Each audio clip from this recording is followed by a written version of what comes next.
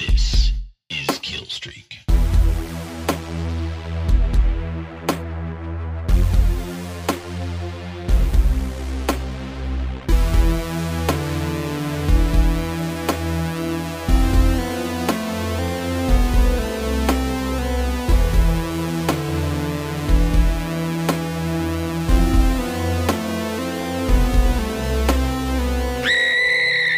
Greetings, future lovers. This is Killstreak, episode 22. I'm Eric Goslin, and joining me here, as always, I promise not to take you for granted, Mr. Michael Price. Thank you. Hello, Eric. Hello, Eric's future lovers. I hope they're all prepared for what being my future lover entails, which is lots of me crying on their shoulders and saying, I'm sorry. I'm so sorry. Are these tears or lube? Who's to say they can't be both?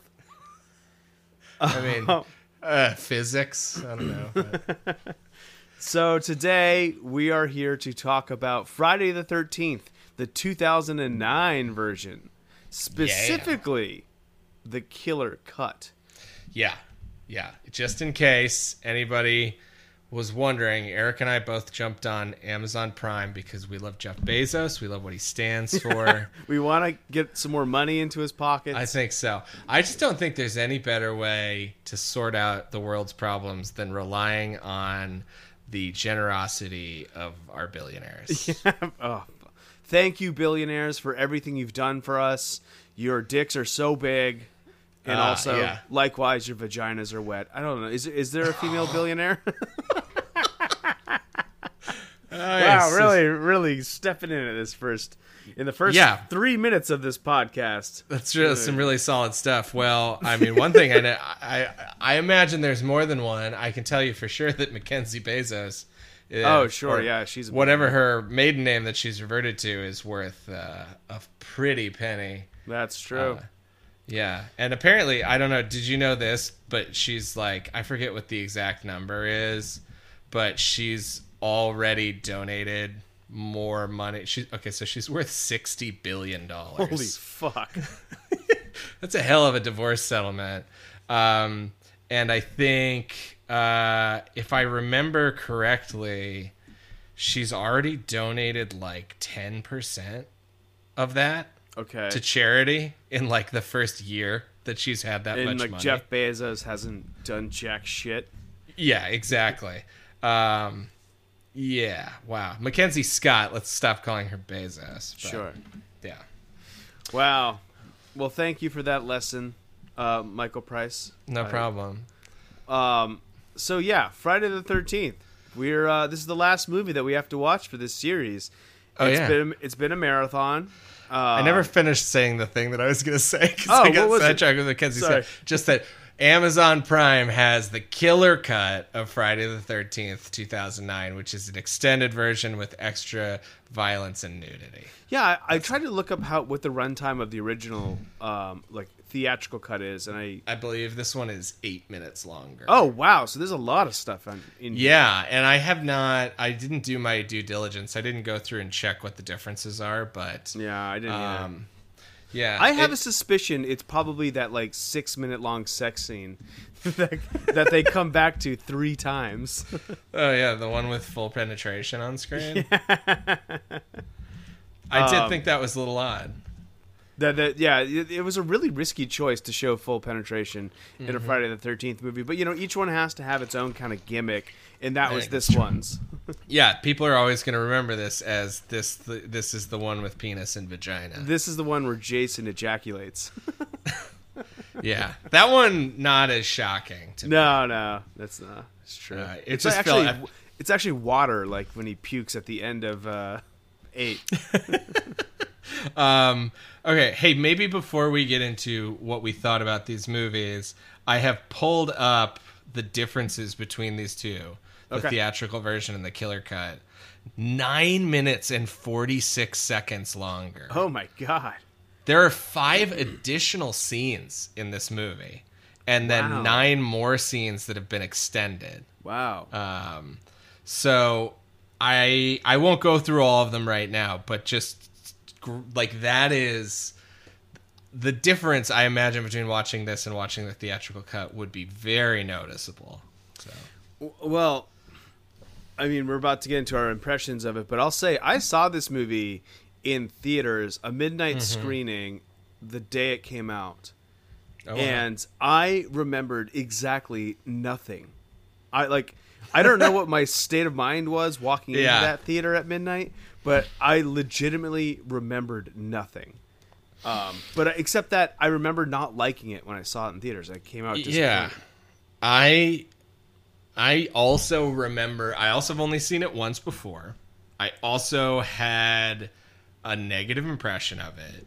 I did remember, like specifically remembered the presence of both Jared Padalecki and Danielle Panabaker. Okay. So it's like, I know I've seen it because it's like I saw those two, and I also remembered the sort of that they aren't like together, but I remember that she like spends most of the movie with him, even though they're not part of the same crew. You know? Okay, yeah. And like, I guess if that's I'm being it. honest, I remembered the fire poker through the eye. I think that I remembered when I saw it this time. Gotcha. Yeah, that makes sense. So, what did you think of this movie this time around? I feel bad because I feel like my reaction to most of the last few movies is going to sound the same, which is like, and again, this is just within the context of the Friday the 13th series. I'm divorcing it from the rest of the world for a little bit. For the purposes of this exercise, I was like, it was fine. Mm-hmm. I didn't think it was. I didn't think it was terrible, and it didn't do a ton for me. It just kind of was, you know? Yeah.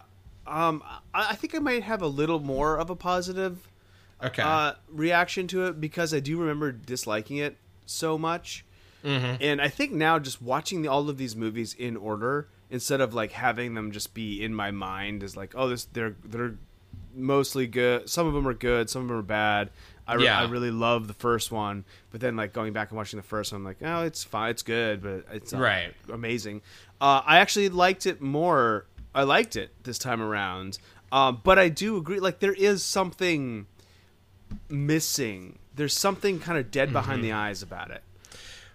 I think I agree with you, and I think that maybe this is like an easy argument to make, but this movie is like, there's something very superficial about, it's not a Michael Bay movie, but it's a movie produced by Platinum Dunes, which is Michael Bay's production company. He has partners, obviously. And I did a little bit of digging, and like the director is a guy that worked with Michael Bay in music videos and stuff. Like there's clearly, this is part of that world, and I think some of the movies that he's done are successful because they're so over the top. Yeah. But it's like when he tries to go more down the middle, I think he always fails because it's like, I mean, the guy like makes, it's like, I don't know. There's something about this that's so generic. Yeah. So he also made the remake of the Texas Chainsaw Massacre. We're talking about Marcus Nispel, who was primarily a music video director before this and commercial director. And I really, really remember disliking the Texas Chainsaw Massacre. And I think, so I think I kind of disagree with you a little bit, where I appreciated how this one was felt a little more reined in, and closer to, I don't want to say real life, but it felt a little more grounded than I remember the Texas Chainsaw Massacre movie feeling. Mm-hmm. But I think my biggest gripes come not from Jason. I actually think this is a pretty good Jason. He might be a little too smart. We'll get into my thoughts on that, but you continue your. I just the teen characters, the young cast, although they are all doing fine work, their characters I just couldn't get down with. They just felt like kind of pretty by the numbers. Yeah, I definitely agree with that. And so I had a note from probably like the middle of the movie. And I'm just trying to pull it up here because this is what I said about the characters in the movie. It's like, I know that in the past we've talked about how we like character development. We like them like spending time with each other. Uh-huh. But these characters aren't fun or interesting. No. And so I just got bored out of my mind. It was like, there are other movies where we've really praised the fact that we spend so much time with the group. Yeah. And this one, like, it gets that balance, right? The ratio of time it spends with the people, I think, is good. But it's just like, I don't give a shit about 90% of these people. Yeah, I agree. And I think, like, especially the female characters, like, I dare anybody to define any of their characters in, like, a couple sentences. You know what I mean? Sure. Yeah. Like Jenna and Bree, and there's one other, Chelsea. There's like kind of nothing defining about any of them. And the male characters are only like marginally better. Like Trent's a dick. Lawrence is the smartass black guy, and it's like they really make a point to make him like his race a thing in the movie. Mm-hmm. And then there's Chewie, who's like the classic Friday the 13th stoner dude. And in some ways, like, his character might work the best. I'm not sure. Yeah, I think he's the only one who gets to make an impression in terms of his personality. Although, I'm going to... I don't want to spoil anything. I'm kind of going to go to bat for Trent eventually. I have mixed thoughts about this. I think, yeah. I don't think that's a crazy concept of you stumping for Trent. Yeah. I mean, obviously not Trent as a person, but right, Trent as a character. What Trent, not like, I don't think what Trent does is cool. I just think like his purpose in the movie is pretty satisfying by the end of it. Yes. Yeah. I can agree with that. Yeah. I just think I wish I had spent more time figuring out how to like crystallize this perspective of mine, but it's like, I just feel like there's, and we say this every 5-10 years, we say the same thing. It's like, oh, this movie looks so much like 1988, 1993, 2001. And I'm honestly, I'm going to go on like a broken record. This movie looks so much like 2009, where it's just, to me, it doesn't carve out any of its own territory.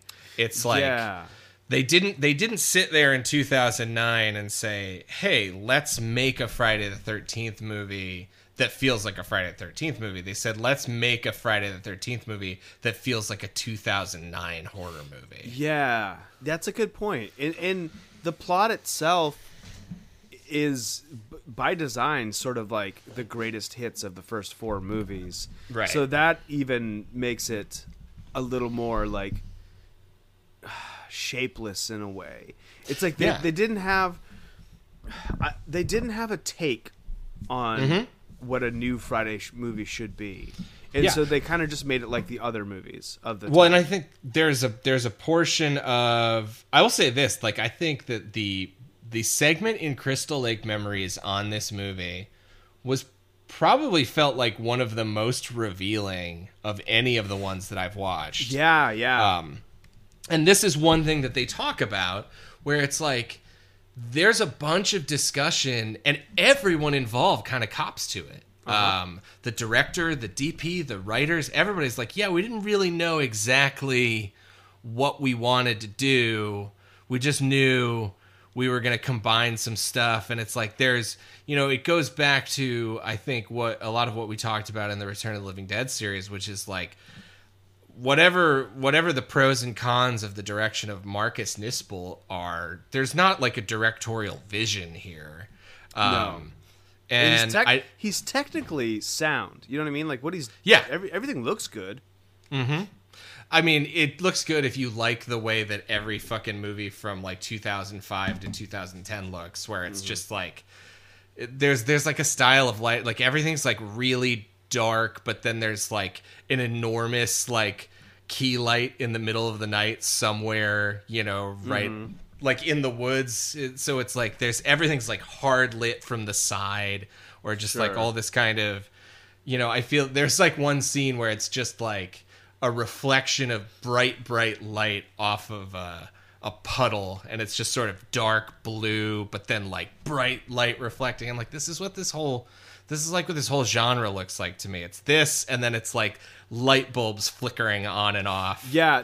So there was the stuff in I almost said Michael Myers. The stuff in Jason Voorhees' house, like the cabin, is so reminiscent of Texas Chainsaw Massacre.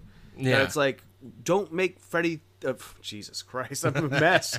I'm calling everybody everything. Don't make Friday Chucky. the 13th Texas Chainsaw Massacre. We don't need a decrepit house with like a tunnel system and dead bodies.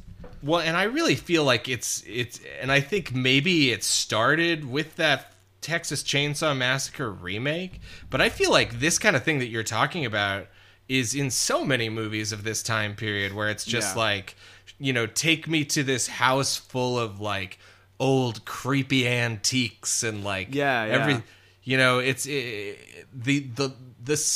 I feel like I had more notes on this too, where it's just like the props and like the set decoration. It feels, again, generic. It's just like, this movie could have been, with a couple tweaks, stylistically something that made more sense, like, because they say things like, we wanted to go back to camp, like these movies hadn't been to Crystal Lake in such a long time. I'm like, that's a good idea, but then they didn't make this feel like Crystal Lake. It feels like any one of 1,000 movies that came out in this decade.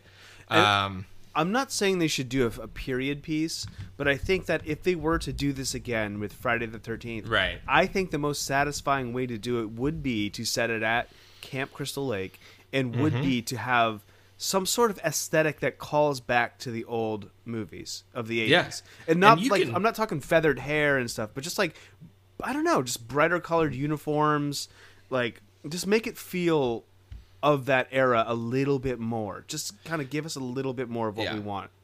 And you can do that without explicitly going back in time and making it a period piece. Like, I know we blow a lot of smoke up this movie's ass, but that's something that I think It Follows does really well. Yes. Where it's like, that movie isn't technically set in the 80s, but they just try to make it feel like that. Right. And I mean, but even aside from that, like, I just think that the tone also misses in that respect. Yeah. I think you could draw a lot of parallels to Rob Zombie's Halloween, where it's like, I think the majority of the attempts that they make to humanize Jason are a bad idea. Like, as much as Michael Myers, like, Jason Voorhees they're both defined in horror movies as these like sort of inhuman killing machines, right? That's like what people come to expect and kind of come to want from them. And I think that the stuff with Jason's mom is obviously that's part of the early DNA of this series, but it's not really part of what made Jason Voorhees an icon, right? Right. It's like you lose that over time, and then people are just like, they want to see Jason show up and kill sexy teenagers, right? And I think they just spent too much time on like, and the underground tunnels thing doesn't work for me. But no, it doesn't. If it's like, I have a note. I mean, we're kind of blowing all of our notes, but like, it's just every horror movie now feels like it needs to have this subterranean tunnel scene. Yeah, definitely. Well, let's hit on a couple of pre-production, behind-the-scenes things, and then we can just jump right into our synopsis, because I think we've already let you guys get an idea of how we felt about this. And I think, and again, it's this has been mostly negative, but I think overall it was like I go back to what I said at the beginning. It was fine. I agree. Yeah, we kind of, it was terrible. maybe that's something we could work on as people, but we tend to focus on the negative stuff and not the stuff that like really works. So I'll try to do my best to point that stuff out in the recap, because I don't want you to have to listen to a 2-hour long podcast where we just shit on a movie unless it's like truly awful. You know what I mean? I mean, I will say that that's an incredibly popular genre of That is podcast. true. We try to split the middle. We're trying to give you guys Yeah. a little bit of everything. Yeah. So just a couple notes before we go in. Eric already talked about Marcus Nispel. The DP on this is a guy named Daniel Pearl, who, if anybody has worked on more music videos than Marcus Nispel, it's Daniel Pearl. And he shot a bunch of stuff for Michael Bay in the 90s. Is that really his name, Daniel Pearl? Because that was the journalist that was killed. Yeah. Yeah, it's an unfortunate name. I worked for one of his ex-girlfriends. Interesting. Yeah, that's a terrible thing to happen to your ex-boyfriend. The journalist, not the DP. The journalist, yeah. Okay, gotcha. Yeah, that was a bummer. And anyways, let's move on to fake horrors. Nispel shot the I Would Do Anything for Love Meatloaf music video for Michael Bay. Oh, shit. Yeah, so they have a relationship that goes way back. The writers returning from Freddy versus Jason. So even though that was a movie that we talked about that got kind of chewed up and rewritten 8 Ways from Sunday, people were happy with the final cut they turned in. So Damian Shannon and Mark Swift are returning here. And one of them, I think...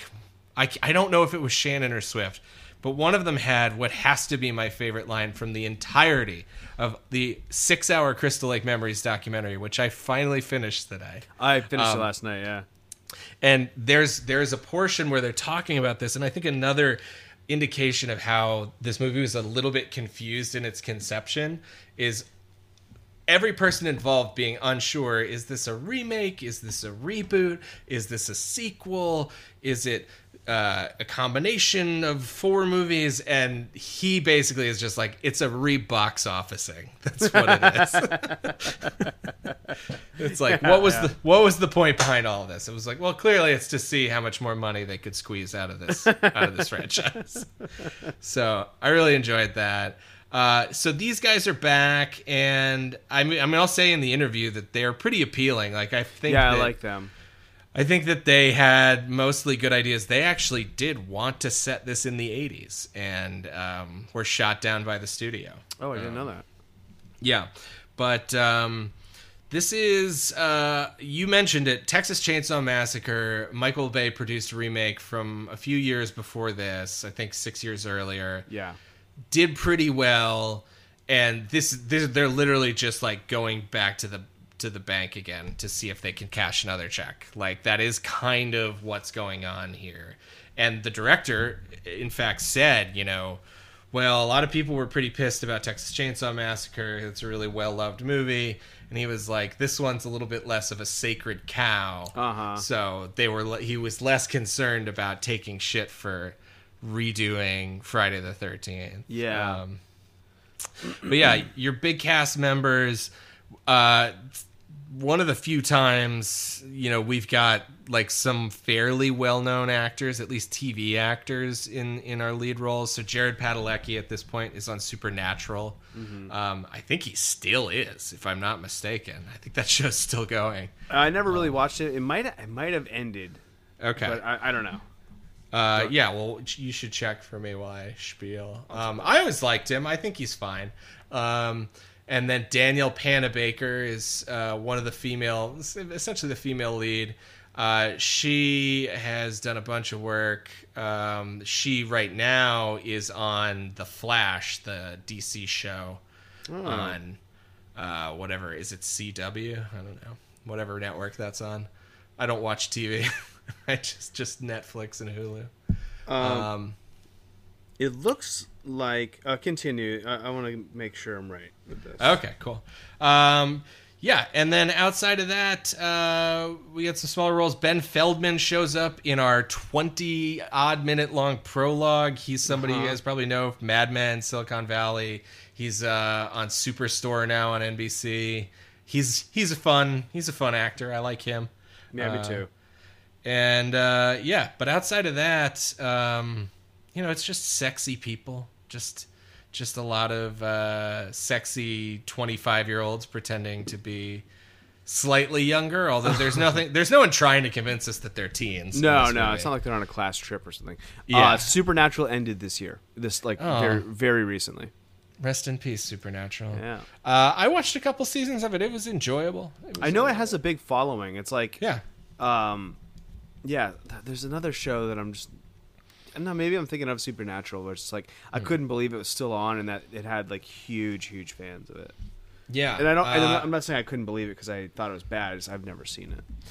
Yeah, I mean, having seen probably 4 or 5 seasons of it, which sounds like a lot, but that's like I think less than a third of the entire run. Yeah, it's like 15 of the series. seasons. Yeah, it's an enjoyable thing. I'm not surprised that people like it as much as they do. And I will say the 2 leads, Jared Padalecki and Jensen Ackles, are both pretty likable, charismatic guys. But anyways, so this one came out in 2009. It was shot the year before, mostly in Austin, Texas. Didn't recognize anything. It's mostly shot just on private residences and, in the woods, so not a lot of landmarks. Pretty big budget. I don't think the biggest of the series, 19 million. I want to say Freddy vs. Jason was higher than that. Oh, that would make sense because I know that X was like 13 million, and that was the highest of the time. Yeah, Freddy vs. Jason had a $25 million budget. Okay, which makes sense because that was a big deal. 2 very successful franchises coming together. So this one at 19 million had a huge opening weekend, made 40 million when it opened. Enormous drop off. It lost more than 80% in the second weekend because the reviews were not good. Yeah. So finished up with a U.S. gross of 65, worldwide 91. So didn't quite sniff those storied heights of Freddy vs. Jason, but definitely still one of the more successful from a financial standpoint in the series. And that's pretty much all I wanted to touch on before we got into it. Do you have anything else you want to add? No, I don't think so. Let's get into that recap. All right, let's just take a quick break for our commercial. Okay, we start in 1980. We're at Camp Crystal Lake. We see a woman, a camp counselor, running through the woods. Mrs. Voorhees is calling to her, "Come here now. You're the last one. You let him drown." She's doing her typical Mrs. Voorhees stuff. The camper, who I presume, I guess, is Alice, chops her head off, and she runs away into the woods, and then a child, Jason, with his deformed little head, or big head, finds her body, picks up her locket, has a picture of her and him in it, and he picks up her machete, and he hears in his head, "They must be punished, Jason, for what they did to you, to what they did to me. Kill for mother." Then we're in the present day. Yeah. What do you think about this little opener? I appreciate the effort of it. I wish... it kind of comes and goes. I don't know. Do you feel like it adds a lot to the movie? Not really. I feel like it establishes the locket, which That's true. figures pretty, But I think there are other ways that could have happened.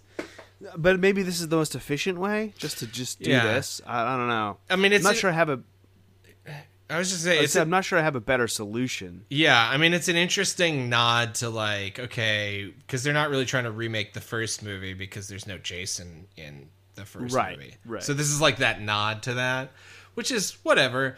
The thing that really surprised me was just like, this is their chance to kind of retcon the most confusing thing about the bridge from part 1 to part 2, which is Jason being alive.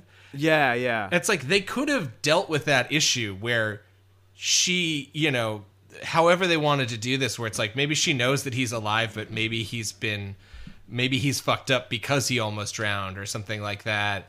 But instead, they just continue to have this incredibly confusing plot point that's like... Of like, is he dead? Is he not dead? She thinks he's dead, but he's actually alive. But he's in the bushes right next to her when she dies. Right, yeah. Like, it should have... what it should be is like Jason is the way he is now because he almost drowned. Or something like that. Like he was a perfect... perfect is not the right word. I know that's not a very sensitive way. Right. But he was completely average, and then something happened, and then that put him in the murderous state that he is now. Totally. And he doesn't talk anymore. But I think there is that just goes back to the beginning of the series. That would have made it a better, more clear direction, I think. But that's my point. It's like you have an opportunity here to rectify that mistake, and instead they just like double down on it. Yeah, and I think like part of that is they wanted to make it a reboot, but they also kind of wanted to make it a sequel too that could fit into the timeline. Yeah. But yeah, they could have Rob Zombie Halloween 2'd it. Sure. Or Halloween 1'd it. Yeah. And just have it be its own thing. I had one other note from this opening, which is I think that the opening credits are just in Courier New font. Oh, yeah. Did you notice that? No, I didn't notice that, but it was the font that I would use to like pad out my term papers. Yeah. Because it was like a little bit bigger than... and it's just like, oh man, that's it. Yeah, wow. Anyways, eagle-eyed viewers, let me know what you think.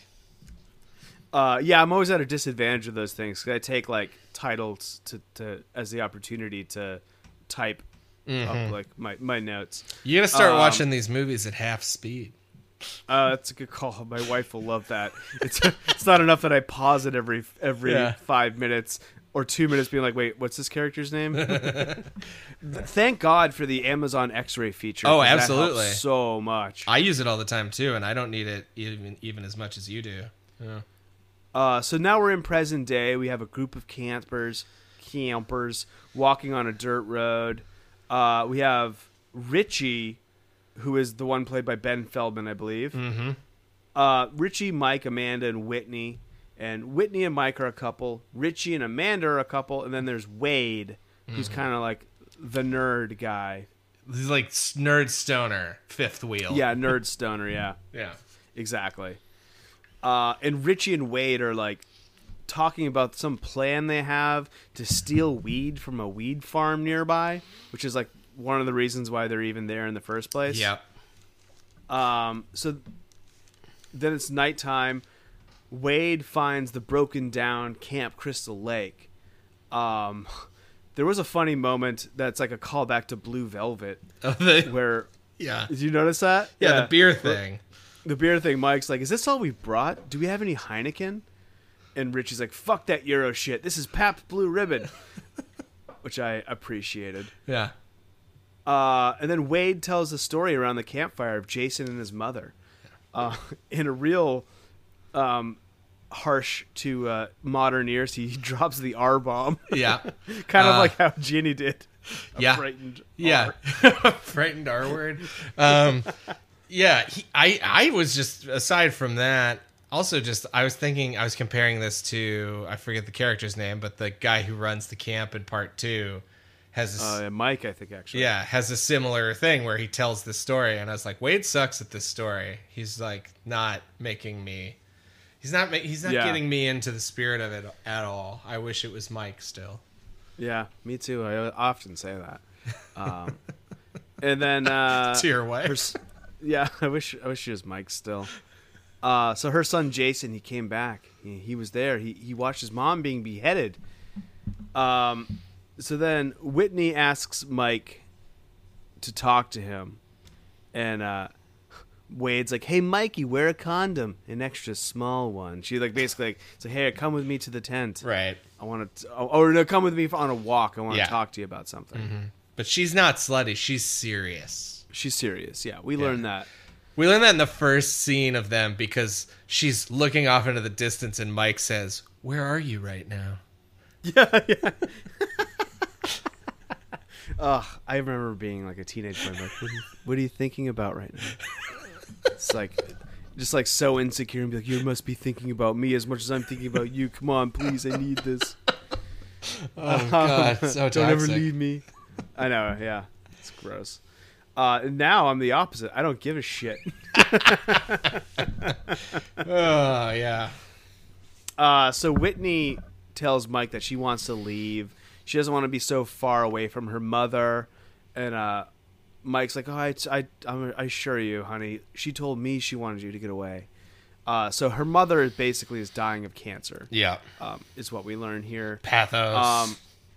Then he's to convince her. He's like, "Come on, have sex with your boyfriend in a little tent." It's kind of funny. Yeah. This is Whitney is Amanda Rigetti, who I guess is sort of a name actor, but she's on The Mentalist for a long time, I guess. She's in Role Models. This whole cast seems like, and this is, I mean, if I were cast on The fucking Mentalist, I'd be pumped as shit. Right. But like these are all like network, like series regulars on network or like CW shows. Totally. That's what it feels like. Yeah, I mean they're hot young actors. Like that's just it's like such a just fucking cut print, you know. Exactly. So Wade's trying to talk to Richie around the campfire about the weed plan. And then Amanda, Richie's boyfriend, is like behind Wade, but Richie can see her. Yeah. And she's like taking her shirt off to distract him. How about that bra? Hold on. Yeah, that bra is so weird. It's an insane bra. If you guys don't mind a little not safe for work, I would Google this nude scene just to see this amazing bra. I can't quite describe it. It's like half, I don't know. It's weird. It's got a little lace on the top, but then the rest of it's like, it looks like couch, like almost couch fabric. Yeah, couch. Like grayish. Like upholstery. Yeah. Okay, so before you get into what you're going to say next, which I know what you're going to say, and I think we should address it, but I want to throw this at you. I did not confirm this until today. So this actress or actor, I do this. I'm so fucking woke. I'm like, no, I don't say actress anymore. I try not to. Sometimes I do. Whatever. This is about to be very not woke. America Olivo is her name. It's spelled like America, but it's pronounced America. And I was like, America. Yeah.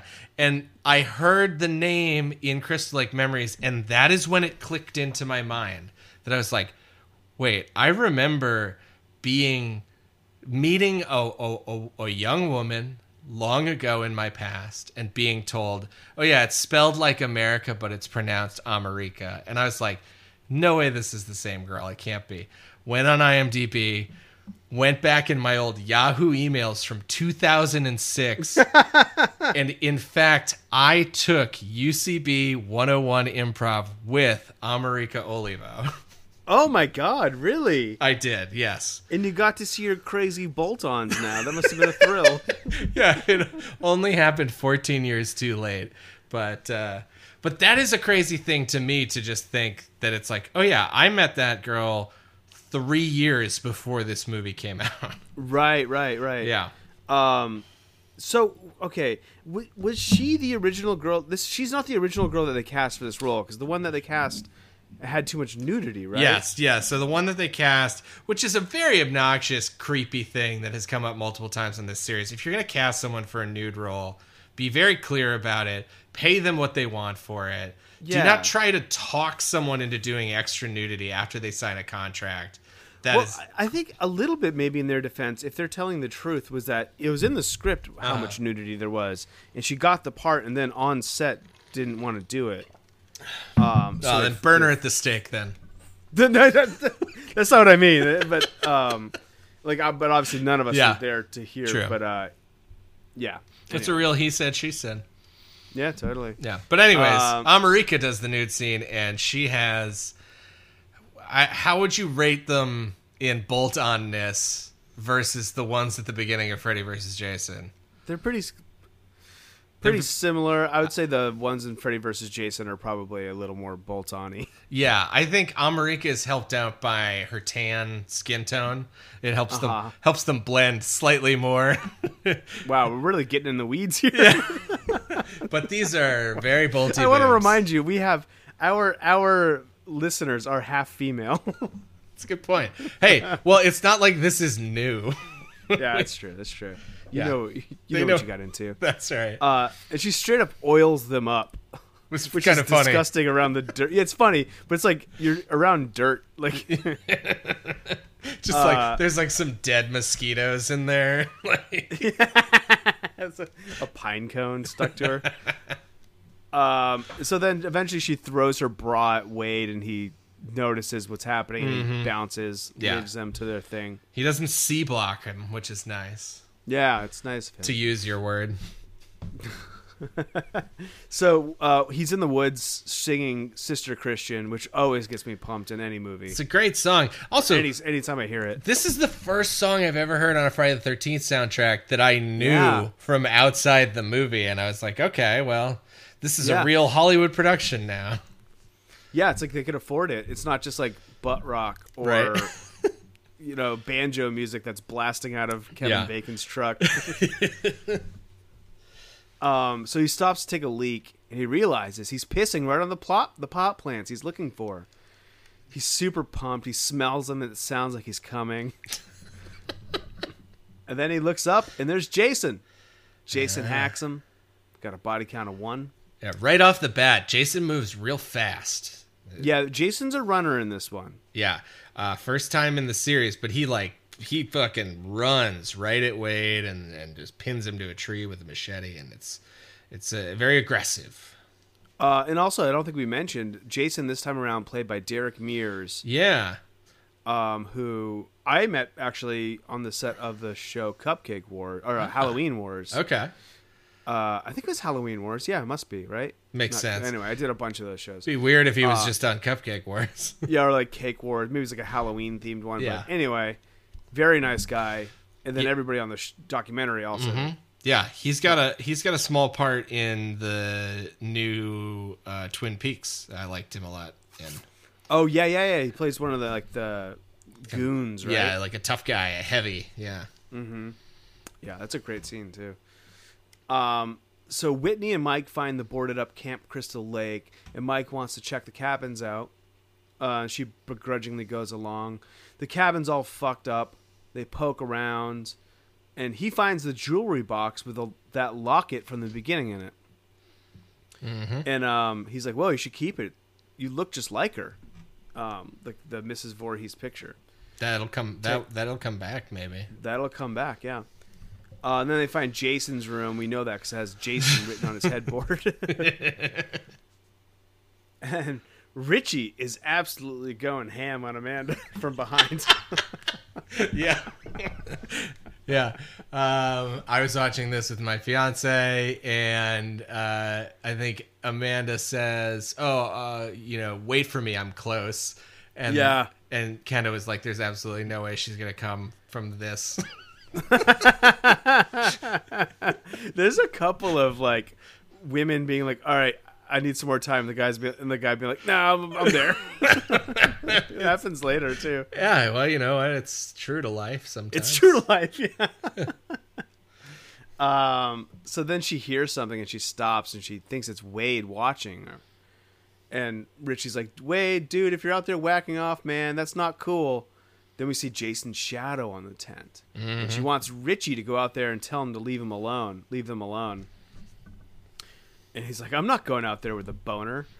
And she's like, "You're not getting any until you do." So he goes out there. She unzips the tents to look outside, and she hears noises. She gets freaked out.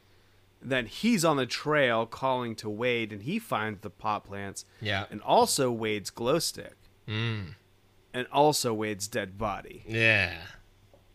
And then suddenly Jason, who has the bag on his head, like the part 2 baghead Jason. Yeah. He cuts through the tent, grabs Amanda. Richie runs back.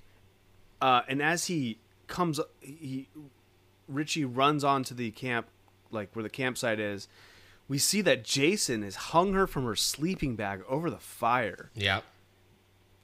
Richie steps in a bear trap, which apparently was a real bear trap. They didn't switch it out for the rubber one that was supposed to be. Yeah. So Ben Feldman missing a leg now. Yeah. Yeah, it's a prosthetic in Mad Men. Yeah. And that was his real nipple too in Mad Men. Yeah, he cuts that off. Weird that they didn't use him for the foot run over by the lawnmower scene, though.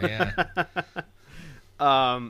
So it's pretty horrific, like the bag being hung over the fire. Yeah. So this, I guess, is supposed to be like a nod to the past sleeping bag gag murders, but it's like a lot of things in this movie, and this is maybe one of the things that didn't work for me so well. And some of this could be because of the killer cut. Is, again, this is now like a post-Saw, post-Hostel era of horror movies. And a lot of the kills, not all of them, some of them are fun, and some of them feel like good Friday the 13th kills, but then there's a bunch, they feel too torture-y. Like, there's one coming up that was very disturbing. Yeah. This one was disturbing too. And in some ways, I think that makes this movie like one of the scarier, like the on paper scarier entries, but like there's like a sadisticness that's like, Jason kills people, but he kills them quickly. Exactly. That's always been his MO. And yeah, I feel like there's too much of that influence seeping into this movie where it's just like, well, this is what's popular right now. So there's definitely in the next couple scenes, one of these murders really takes it over the top. And I'm just like, this isn't, Friday the 13th murders are supposed to be fun or shocking, but not like sadistic, like you put it. I think that sums it up the best way possible, which is an insane thing to say about murdering people. I know. But it's like very much removed from reality. And I just, that's a note that kind of, it feels off to me for a lot of the movie. Yeah. So body count's up to 2 because she roasts in that fucking sleeping bag. In the cabin, there's a hole in the wall, and Mike reaches in and finds Mrs. Voorhees' head. Yeah. And then suddenly there's somebody in there with him, and Jason starts stabbing up through the floorboards with his machete. He has a gigantic machete. It's like 3.5 feet long in this movie. Whitney hides in the bathtub. Mike gets like sliced in the leg and pierced through the hand. And then Jason grabs him through the floor and pulls him down, and he just like starts like coughing up blood. You can't really see what he's doing, but you know it's something bad. She runs. Body count's up to 3. Jason pops out after her. They run through the woods. She finds Richie caught in the bear trap. His legs is all fucked up. Yeah, his ankle looks gross as shit. Yeah, it really does. Then Jason's there. He chops down on Richie's head, through the forehead, bringing the body count up to 3. Then he chops down at her. It cuts to black before it hits her. And title card. 25 minutes in, and we got a title card. What is this? The Departed? Yeah. I liked that. I like this fake out. I think that's a clever, fun thing. Yeah. That's like, you're kind of like set up to believe these are your characters that you're going to follow for the rest of the movie, and then they just fucking die 25 minutes into the movie. It's definitely an interesting move. Yeah, it really is. And I think there's another interesting move towards the end of the movie that also like kind of works for me. So then 6 weeks later, we get a whole new group of people. We get Trent, the dickhead, his not really girlfriend, but the girl he's interested in named Jenna. I think it is his girlfriend. Is it his girlfriend? I was confused. I think so, yeah, because if you like read the plot synopses and stuff, it's like, spoiler, it talks about him cheating on her. Like, okay. Yeah, like they are together. And also like Clay refers to him as her boyfriend a bunch of times, and she doesn't correct him. He just sucks. Then we have Bree, who, like, I'm not being a dick here. I'm not being like a misogynist. There's nothing defining about her other than she has big boobs and a camera that she carries around. Yeah, she's right? Is there anything? No, I mean she's like a little. I mean, she's set up to be. Let's put it this way: what's Danielle Panabaker's character's name? Jenna. So if Jenna is like the Marianne, Bree is the Ginger. The Ginger, sure. Yeah. So yeah, that makes yes. She's, even though there's two blondes, right? So there's Chelsea. Yeah, Chelsea, who's played by Bad Girl of Pop, Willa Ford. And her boyfriend is Nolan. Yeah. Yeah, that's Ryan Hansen. People might recognize, he works with Rob Thomas a lot, the director, not the guy from Matchbox 20. Oh, he's from Party Down. Yeah, he's in Party Down. He's in Veronica Mars. Okay, that's where like the whole time I was trying to play something. Yeah, he's a funny guy. But yeah, to finish that point about Brie, she's just the kind of hot, slightly sluttier one of the group, I guess, is her thing. Yeah, Yeah. I guess. And then so Chelsea with Nolan, and then Lawrence, he's the African American guy, and Chewie, who's like the stonery goofball guy. Yeah.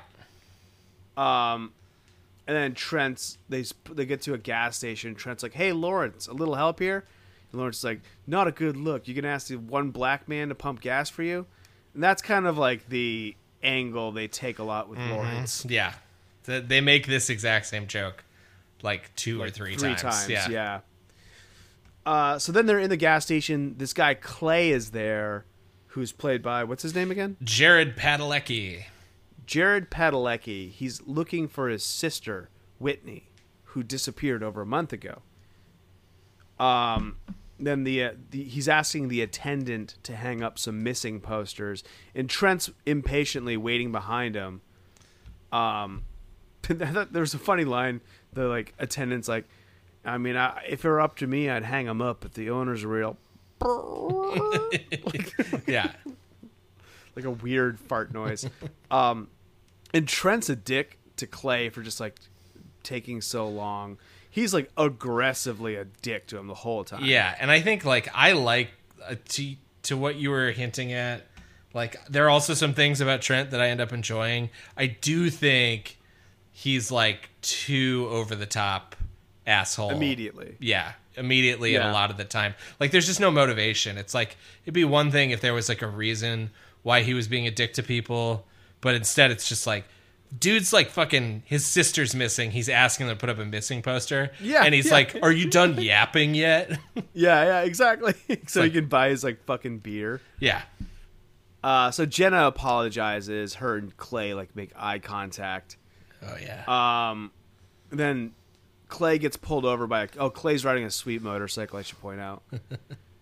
He gets pulled over by a cop. The cop knows why he's there. They've been searching for the group that went missing, but nothing. I want to say this cop, who's played by a guy named Richard Burgi, who is in Hostel 2, is the thing that I know him from the most. He's one of the leads in that. He brings exactly the kind of energy I want out of everyone in a Friday the 13th movie. And sadly, he's only in this movie for 3 minutes. Yeah. But he's kind of just a little bit more... We use this phrase sometimes. He knows what kind of movie he's in or supposed to be in. And it's he's playing this kind of hard, tough guy cop. And he's a little over the top. And I really I like his little scene. And I wish that there were more people in this movie hamming it up a little bit. And again, Trent gets like that at points. There are times in the script when Trent functions in that way where he's yeah, this is funny. But not in a trying to make a joke way, just in delivered well, Yeah, a little tiny bit of camp there. Right. So he's just your sister probably just took off for the rest of them. And then we also find out that Clay's mom has now died of cancer, and his sister didn't show up for the funeral. The partiers arrive to Trent's big ass house on the lake, and there's no cell signal, of course. Because that's the first thing every modern day horror movie does. I'm not getting a signal here. Yeah, well, otherwise none of it makes any fucking sense. I know. Yeah. And then Lawrence is well, I have business to do. I'm trying to start a music label. And I don't remember which girl it was who said Willa this. Ford. Is it? Okay. Yeah. She's what kind of music? Rap? And he's why? Why you got to make this racial? You think because I'm black I can't listen to Green Day? And she's sorry, what kind of music? It's rap. It's kind of a funny joke, but also it's like, all right, we've already been to this well Right. in the previous scene. Yeah, if that had been that should have been the one time they used that joke. Yes. Yeah, I agree. I agree. It's a nice house. It's big, and he's got a huge Escalade, and I forgot that this is a period in time when everyone had an Escalade. Uh-huh. Land Rovers, Remember when yeah. SUVs just got enormous? Yeah. Yeah. Guess what? In Texas, there still are. Oh, yeah. That's what everybody drives here. Chewie unveils his crazy-ass bong. Clay goes to a house, gets scared by a big dog, and it's like an old woman's place. He's just he's like passing out flyers, Canvassing the neighborhood. Yeah, and she's like, she's dead. People go missing around here, and they're gone for good. He just wants to be left alone. So we get some echoes of Ralph, but some soft Ralph.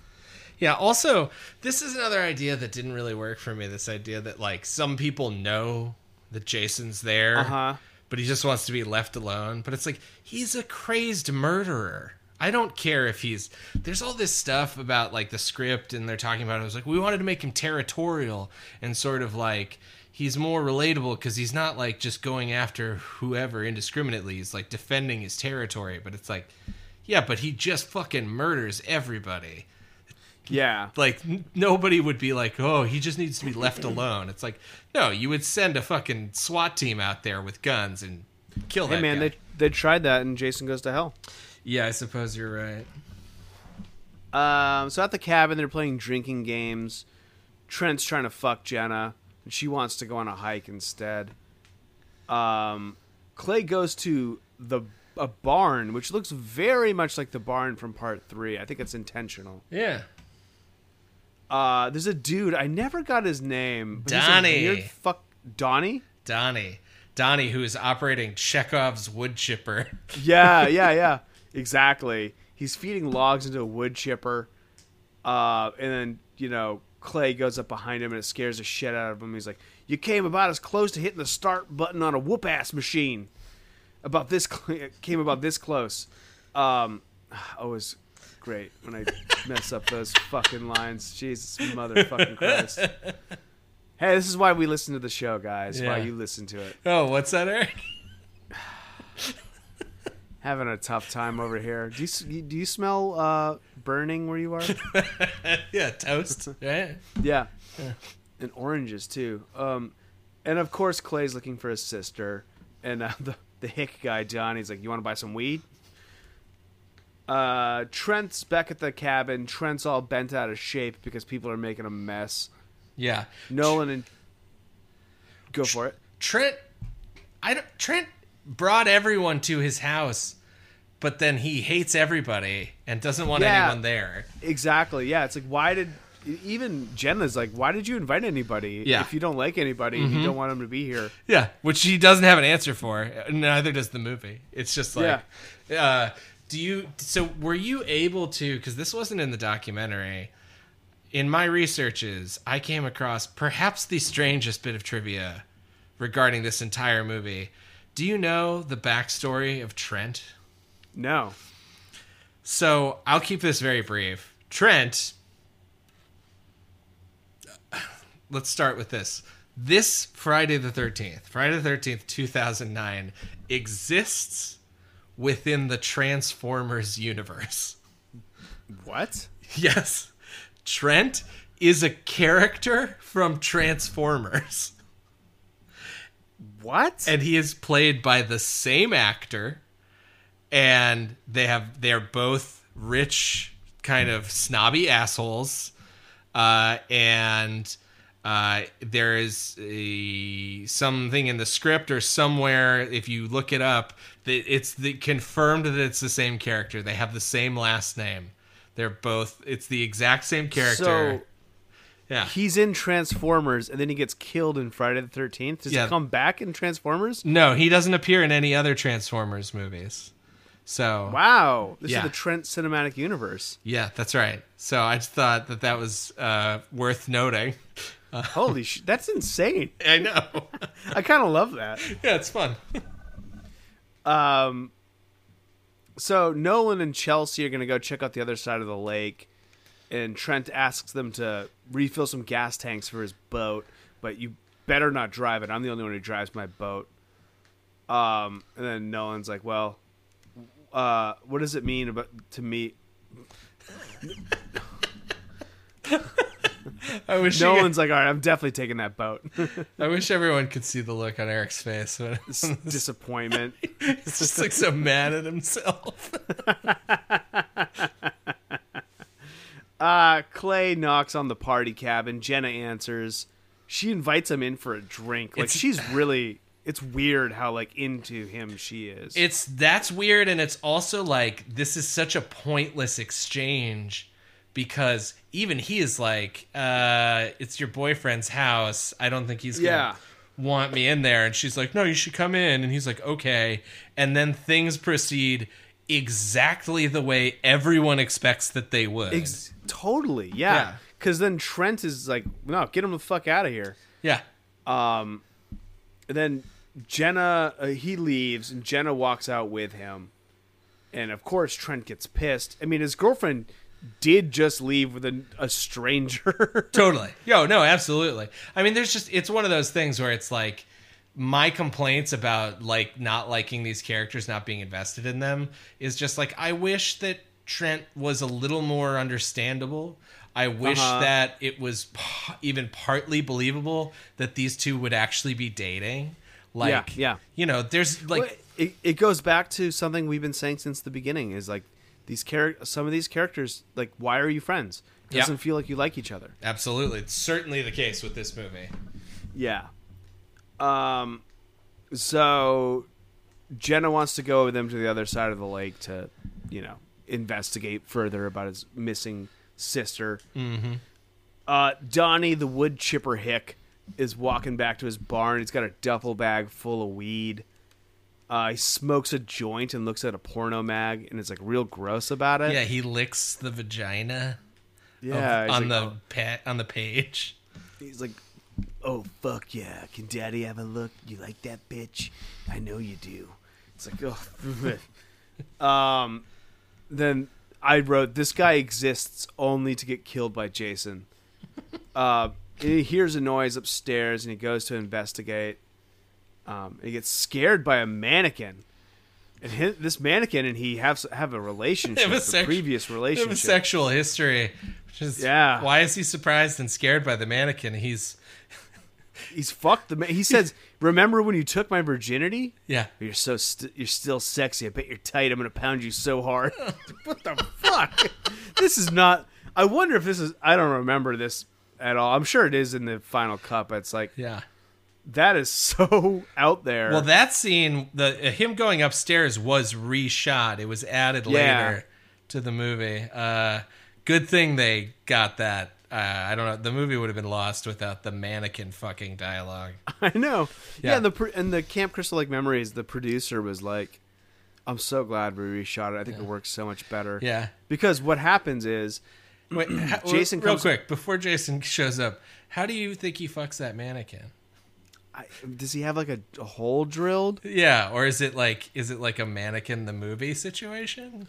Oh, interesting. You Yeah. think that she turns into a real woman? Yeah, what if this movie is not only in the Transformers universe, but also the mannequin universe? Oh, I mean, we haven't seen a mannequin movie in a long time. We don't know where true. that mannequin ended up after part 2. That's Was there a Mannequin 3? No. Or, well, I don't know, maybe. But at the end of Mannequin 2... Christy Swanson is turned into a human woman permanently, so she can stay with Jonathan Silverman. Okay. However, in the Mannequin universe, there's both Christy Swanson and what's her face from Sex and the City from the first one. Oh, Sarah Jessica Parker? No, No, the slutty one. Who is it? Poor. God, I've seen that movie so many times, but I was so young when She's I saw hot. What's her name? She's It's not Kim Cattrall, is it? yeah, Kim Cattrall. Yeah. Yeah, Kim Cattrall. So there's at least 2. So there's no reason there couldn't be 3 of them. That's true. Yeah. Okay, so Mannequin, there's a scene in the first movie, I believe. Yeah. After they've had sex and they're laying in a hammock. Okay. I used to go up to my TV and try to look down into the hammock.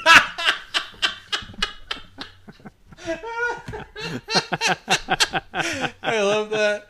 I love that. Oh, yeah. I was also just thinking, have you ever considered that Mannequin 1, the male lead, is Andrew McCarthy, and then Mannequin 2, the male lead is Jonathan Silverman, who together form the two male leads of the Weekend at Bernie's movies?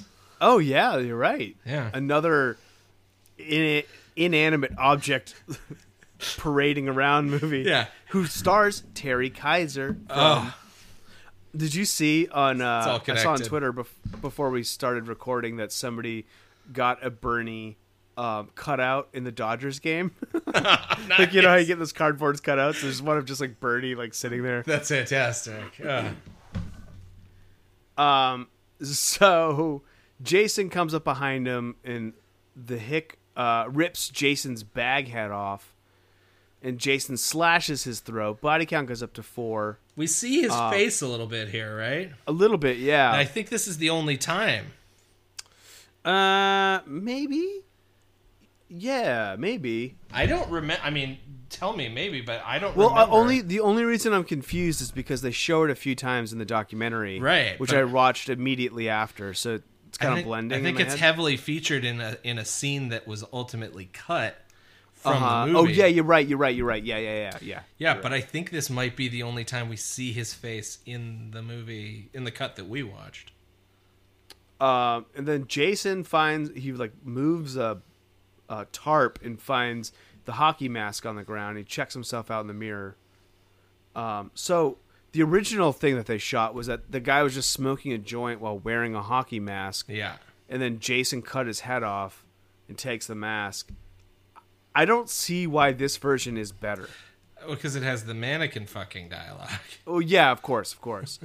The rich history between this man and this mannequin. And it also gets to, I mean, and this is one of those things that feeds into my cynicism about, like, just the style of horror film being made at this time. Like, they reshot this so they could include this attic full of creepy things.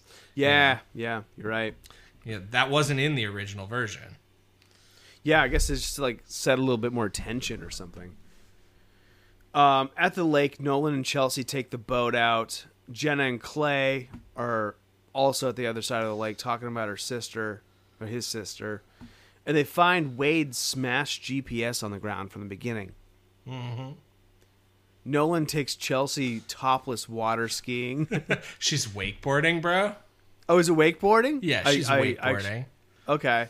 She's got some good moves. And it comes out of nowhere. It's just Yeah. like 1 second, you're just minding your own business, and then Willa Ford is wakeboarding topless, and it's really weird.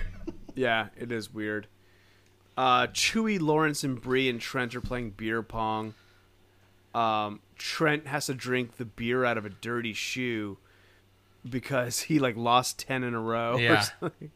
Shoot the boot. And in true bro style, he refuses to do it. Uh-huh. Yeah. So Chewie just does it himself. It's disgusting. It It's is. gross. Probably the grossest thing in the movie. Chelsea falls off the board. Nolan spins the boat around to pick her up, and thwack! An arrow shoots him right through the head. Yeah, 1 in a million shot. Yeah, really, Jason. Moving he's, boat from the shore. He's been practicing on the archery range. Absolutely. He's a master archer. Also, I forgot to mention, 6 soundtrack, needle drop. We got a little bit of the Hives. Oh, yeah. What is that? Tick, Tick, Boom? Is that the name of that song? Yeah. Yeah. I do love me some Hives. 2000s movies love that song. So body count goes up to 6. He lands on the gas. It speeds towards Chelsea and hits her right in the head. Which would be a fine way to die. She could have just gotten caught in the prop or something. Yeah, Yeah. her head could have got chopped in the prop. Yeah. Chopped in the prop. And then so she's out there. She's actually not that far from shore. Right. But she sees Jason watching her. And he pulls out his big-ass machete.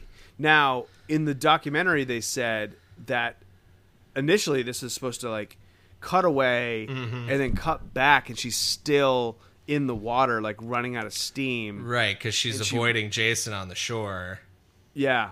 And then eventually she drowns, which I Right. think is fucking cool. Yeah, it's cool and it's dark. And what happens instead is she ends up swimming to this dock, and then maybe you guys can guess she's gonna die.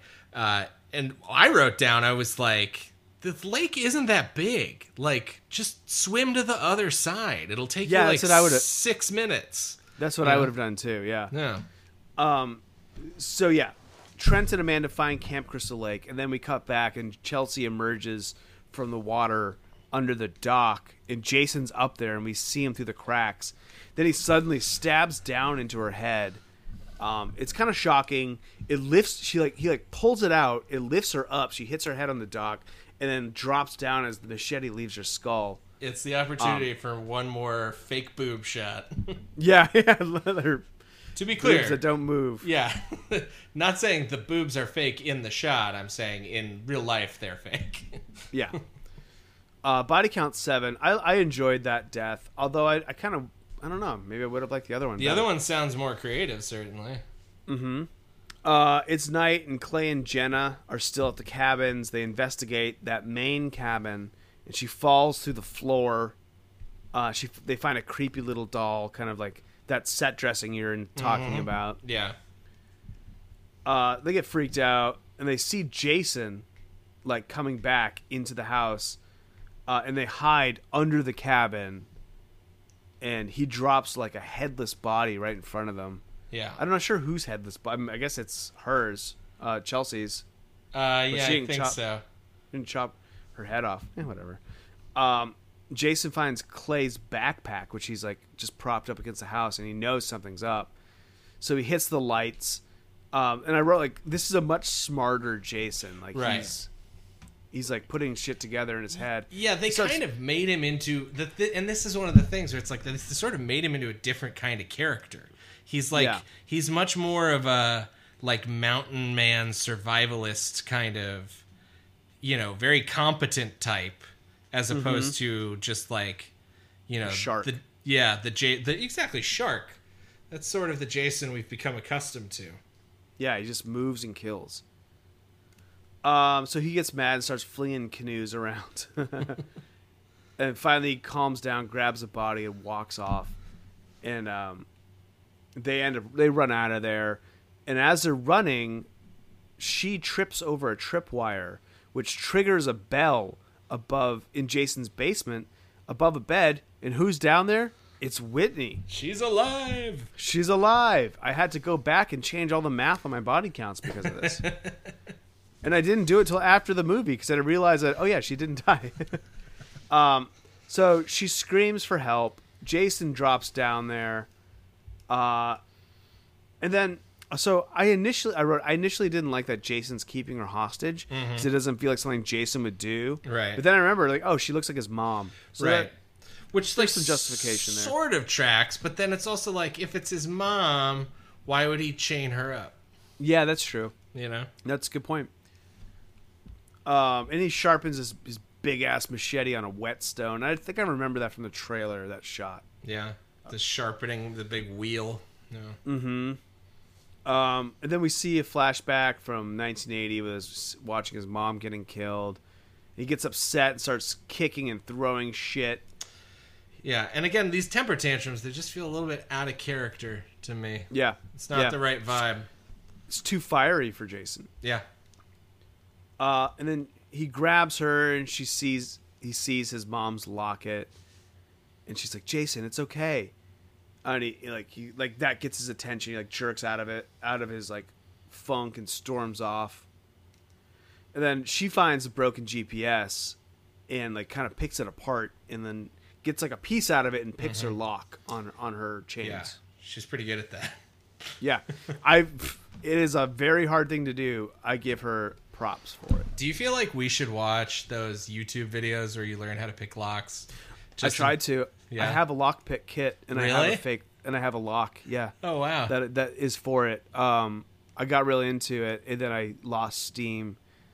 Because the lock I have to pick is just not attached to anything. It's a little hard to like get it in the position. Like you need kind of like vice grips to hold it in place. But yeah, that was something I always wanted to do. And I'm not that bad at like I can use like a credit card to get into a bill Nice. yeah, or like a butter knife. All right, good to know. Okay. Yeah, I'm like the no. If anybody ever breaks into my porn stash, I'll know who it was. Your porn stash, the Foot Locker that you keep under your house. Yeah. So in her escape, she finds Jason's room of dead bodies. It's very Texas Chainsaw Massacre-y. Like all the set design looks like it's one step away from like Yeah. skin lampshades. Yeah. And this is really where we're starting to see the extent of his sort of underground lair for the first time. Right. And yeah, I mean, this is a thing that they talk about deliberately, which is like, I think as an idea, it's kind of cute, but the execution, I just don't think is a good idea. It's like, this is supposed to be almost the explanation for how Jason can be everywhere or like kind of like pop up on people. It's because he has a massive system of underground tunnels. Yeah. Which doesn't make any fucking sense at all. Yeah. I don't know why modern day movies have so many fucking tunnels in them. Like Blair Witch did. Yeah. I mean, there's others I'm sure I'm forgetting. Like, I'm sure Texas Chainsaw Massacre remake also had tunnels under the house. Yeah. So she ends up escaping into the woods. And then we cut back to the party cabin, and Bree is drinking and dancing. She's got super low-cut jean shorts. Yeah. This is a look that I would welcome back. That's I joked with my friend my friend Carol said, vagina is the new cleavage. Like during this period. During that period of time? Yeah. Well, now we're in like mom jeans territory. It's gone the exact opposite direction. It has. Yeah, it really has. Yeah. Ooh, yeah. I mean, this is Juliana Gill, I think. I'm not exactly positive how to pronounce her name. She is very attractive. Yeah. Mm-hmm.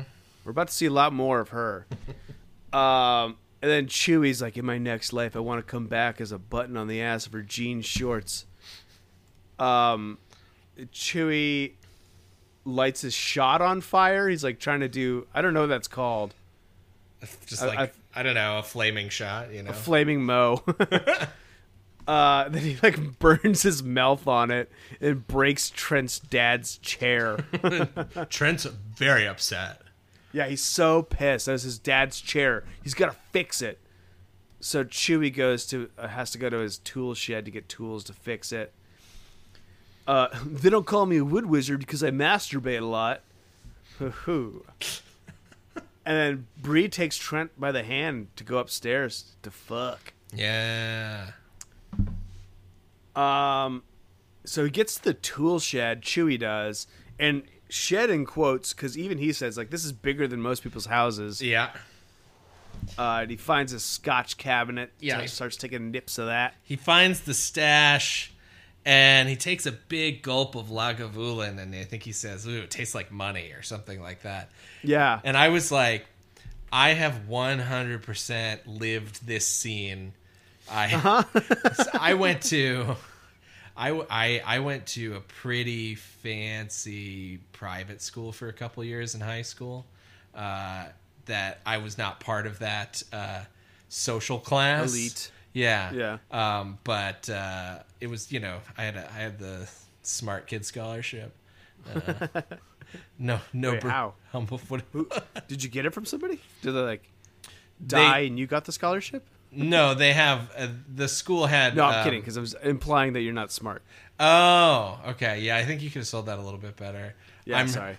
That's all right. My confidence is too high. I just bulldozed right through. Yeah, just right through that. But yeah, I went to a lot of house parties at like very, very rich people's houses. Mm-hmm. And then also when we got out to LA and stuff, that would happen on occasion. That happened to me when we went out to LA a lot. And it's just like, yeah, you'll just be drunk at a party and just be like, man, this house is so expensive, and just like chugging somebody's $100 bottle of booze because you can. Yeah. Yeah. So then upstairs, Bree and Trent are going at it. And I apologize, but I wrote finally some big natties. This is Bree. Just to be clear, Brie has, as Trent puts it, stupendous breasts. Yeah, and they said it's kind of actually very funny. The scene, like, at first when it started, I'm like, okay, all right, because he's like, wow, your tits. All right, so this is how it goes. Can you say, oh, wow, your tits are stupendous, and I'll be her? Sure. Oh, wow, your tits are stupendous. I know. She like interrupts him. She's like, Yeah. yeah, I know what you're gonna say. She cuts him off. It becomes a funny scene after a while, but it is also a long and graphic sex scene. And frankly, it was very welcome. I was a welcome. Yeah, it was. Yeah, I was happy to we've see gone it. a few movies without. I guess there's nudity and but it's not in this quality. Yeah, no, this is at least in the killer cut. This is probably, if you're just surfing for sex scenes for some insane reason, like if you're in a time machine and you're 12 and it's 1999 Yeah. and you don't have the internet. yeah, or if your charter cable internet is down and all you have is a DVD of Friday the 13th from 2009, this will get you where you need to go. And then downstairs, Lawrence is about to jerk it to a catalog. Yeah, in this giant house where presumably he has a room, but He's just gonna do it in the living room. yeah. What the fuck? And then before he's about to do it, he's like, "Lady, I'm about to ruin your perfect day." To the lady in the catalog. And then suddenly Clay and Jenna bust through the door. And they tell him they found a dead body. He's like, "Hey, I just smoked weed. You do not fuck with me." So then we cut back upstairs. They're still fucking, and he's still talking about her boobs. He's like, "Your tits are so fucking juicy, dude." She's like, "I know." Wait, now are we going back to this a third time with a third line? Yes. Okay, Yes. great. Then I will not. Yep. And then she's filming it. Oh, yeah. And he's like, "It's better to end up on the internet." Yeah, and he. So this is when he. Do you want to say his other line about the? Do you have the nipple line? No, I actually Oh, missed that one. So she gets the camera out, and to be clear, like, she's in Cowgirl, and she's just going. She's flying and bouncing all over the place, holding this camera on Trent, who's saying that she has amazing nipple placement. Yeah. And it's just like, yeah, there's a real healthy market on the web for amateur porn that's just like shaky POV of a dude's face talking about nipple placement. And then he says these would win in a titty contest. And it's like, what kind of, once it got to that point, I was on board, like, Yeah. with the concept of this scene. Like, oh, this is kind of funny. Just he will not shut the hell up about her boobs. I wonder how she felt shooting it. Just that I there's, wondered like, that that too. These all felt like improvs too. Like they he was did, at least some of them, and I hope that she felt took it as a compliment that they wrote a series of jokes about how perfect her breasts are. He like had his hands all over them too. So Oh, yeah. I assume that's something they talked about beforehand. Yeah, I would But think I was so. like, even I was like, okay, good dude. All right, I understand. But Yeah. Well, and it's funny, with the level of nudity that we get out of this scene, I assumed that she was someone who, was comfortable with, had a track record, or this is it. This is her only nude scene ever. Wow. It's her first and last. really, like, Yeah. And jumped she, in. And she still acts like, that's not to say like she disappeared. It's just like, that she really went for it in this one. Yeah. So then, we see. Jenna starts pounding on the door, but they ignore her, and Jason appears in the window, and then Chewy's in the shed. He's fucking around in the shed. He finds a hockey stick. First he's crossing over with a basketball. It's pretty Oh funny. yeah. He's just like messing around with everything he's got in there. He accidentally breaks a light with the hockey stick, and then Jason's behind him. And he's like, "Oh, are you looking for this?" He's like, because of your mask." No, he says this is because this would really complements your outfit. Yeah. That was pretty funny. It was, yeah. And then Jason like pushes him against like, this fucking tool pegboard thing. He tries to stab Jason with a screwdriver, but Jason reverses it and stabs him in the neck, and it takes a while. Yeah, too long. Too long. It should have cut away. Like, I feel like that's probably extended from the theatrical cut, but like, Yeah. they should have cut away because it's not like anything more gruesome happens. Right. Body count's up to 8. The sex scene is still happening, and This has got to be all killer cut. I love this. Bree is like, "Oh my god, I'm so close," and Trent's like, "I've got about 8 seconds left, and I'm going." And then Whitney runs up to the window. Trent's sister, Clay's sister. Yeah. But then Jason like grabs her from behind and drags her off. Yeah. Kind of like Leatherface style. And I do think that this is like really pointless because she just ends up like the next time we see her, she's just tied up again. She's back where she started. Yeah. And like she had no impact on anything. And yeah. This one part, like this part in particular, I was just like, wait, what? Like this there's no point. That's a great point. Yeah, like it would have been so much cleaner just to not have her leave that basement. Right. Mm-hmm. And then so the power goes out. They're finished doing their thing. Trent freaks out when he sees Clay. Lawrence goes outside to find Chewie. And in the shed he finds like the blood and broken glass. And then Chewie's body falls like classic Friday the 13th style. Jason grabs him. He fights back and he runs off. And then he's like running back from the shed to the house. And it seems like he's going to make it. But then Jason throws a hatchet, hits him right in the back. Like 50 yards. Yeah, it's impressive. And Jason is officially like a decathlete at this point between the axe and the arrow. Oh my God. Jason should be in the Olympics. That's the next one. Too bad there's no Olympics this year. So we are. Oh, okay. So inside, this is this really disturbing scene. They just hear Lawrence screaming for help. He's like, "I can't move. I need help, please." And they're just like, can't do anything about it. Right. So like, it feels like it should be. I'm not sure it feels like should be in a Friday the 13th movie, but like it's a defective little scene. It is, but I do agree also that it feels like it's for like a different kind of horror movie, which this movie unfortunately to me feels like it's a weird hybrid of a Friday movie and like a more serious sadistic, horror movie. Right. So then he's begging for help. Jason like picks him up and then throws him onto his back, forcing the blade to like come out of his chest. Body count goes up to 9. Trent grabs a gun.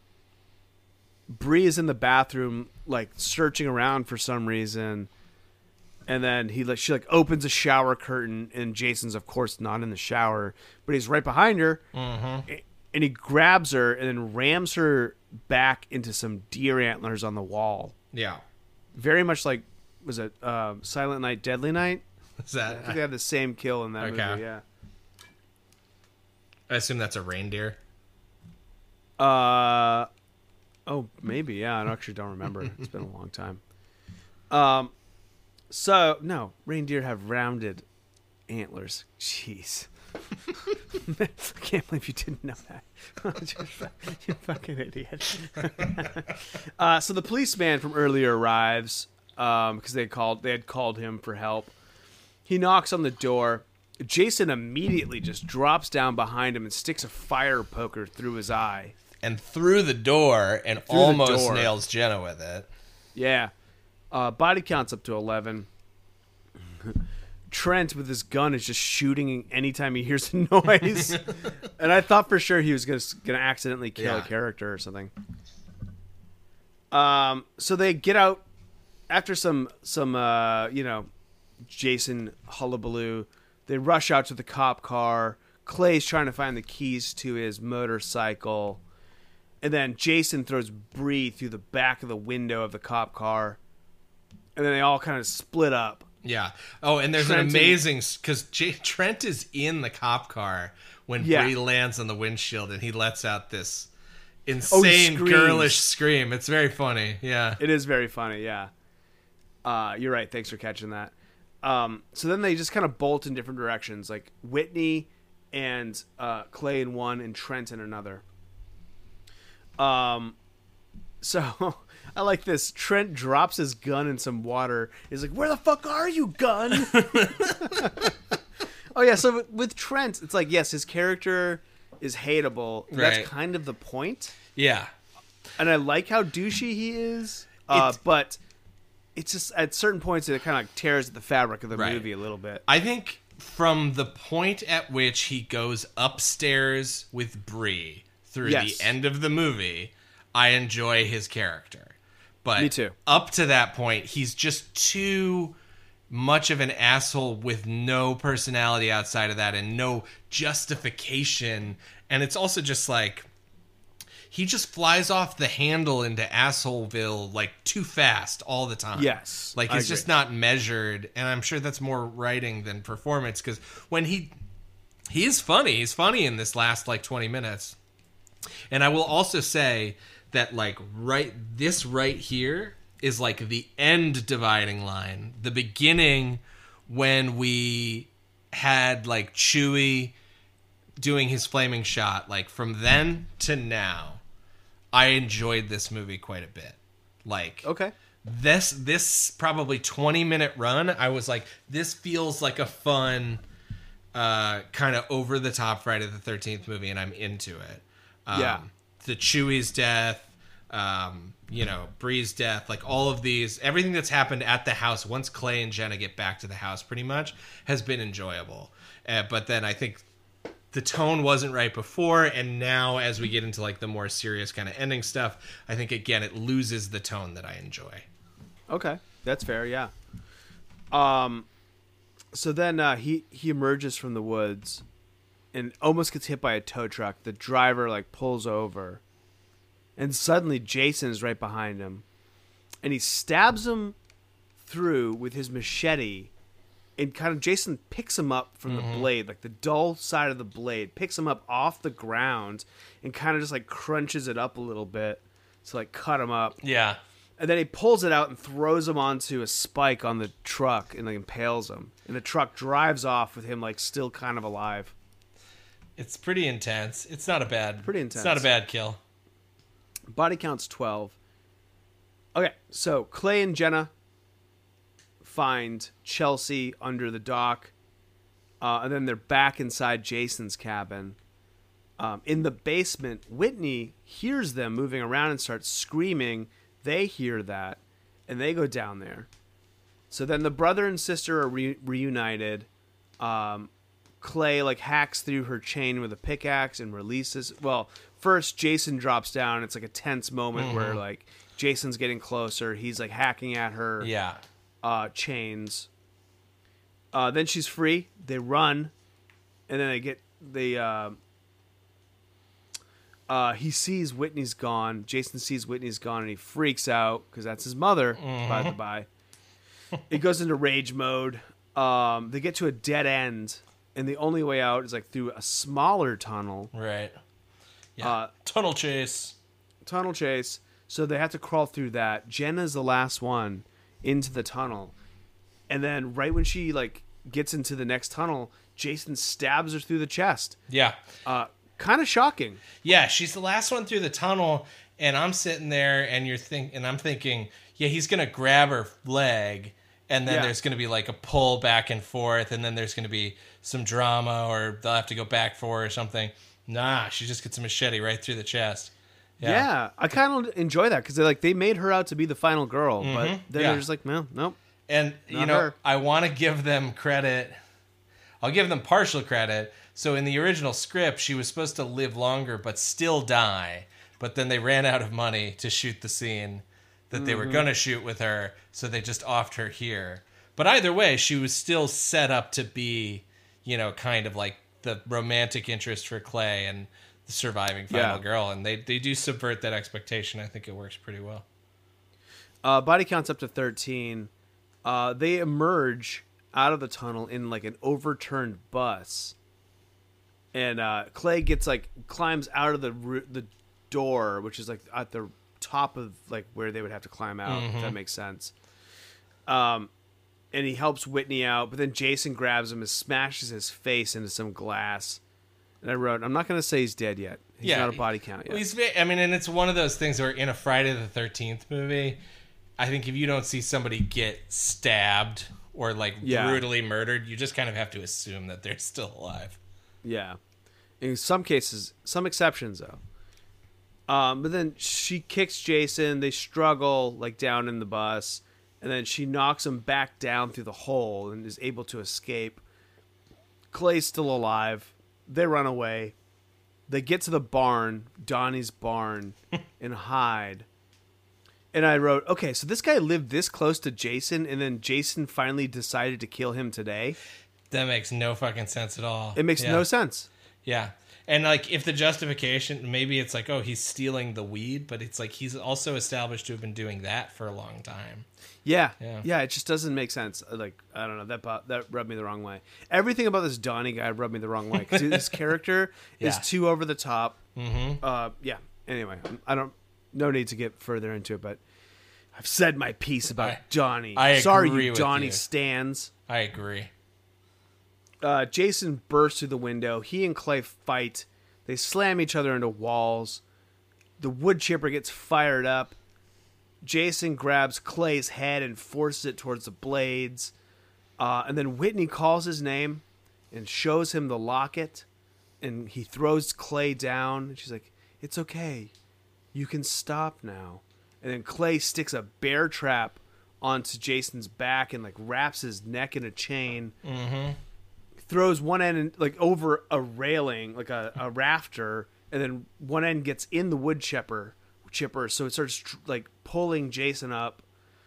The rafter collapses, but the wood chipper's still dragging him into the blades. He gets like his head sort of like chopped up, like he chops the back of his head up. And then she pulls a machete, stabs him in his chest, and says, "Say hi to mommy in hell." Yeah.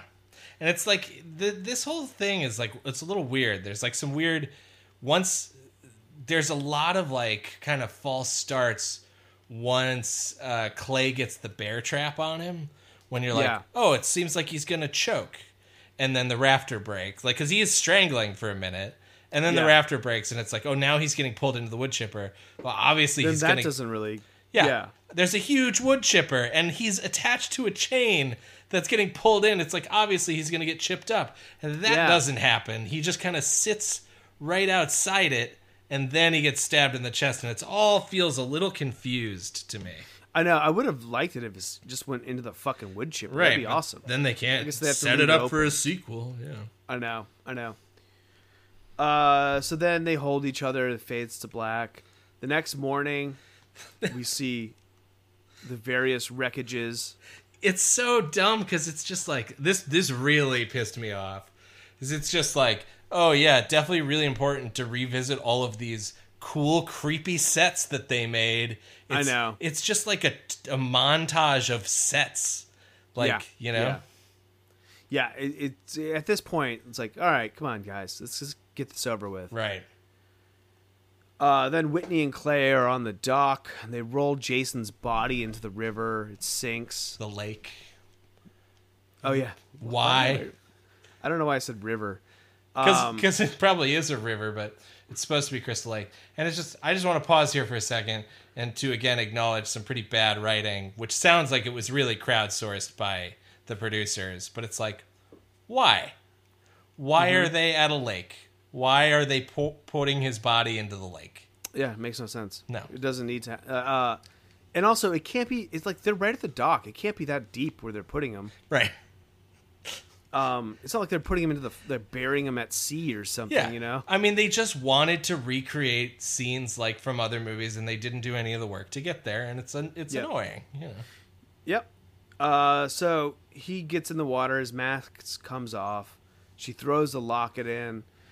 And then, of course, suddenly he bursts through the dock and grabs Whitney. Cut to black. That's it. Oh, man. So, yeah, I agree. It's just, this series in particular is so reverent to things that don't matter, like these surprise endings. Yeah. Like, the first, like, 4 movies, maybe more, are all, like, have these surprise endings. It's like, enough. We don't care. And they're always confusing. They always fuck up the execution.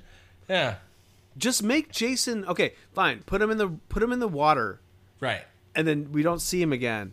But we know he's going to fucking come back. Yeah. Just explain it at the beginning of the next movie. We don't need to see him cause one more scare. Nothing in this movie needed to happen after she stabbed him in the chest.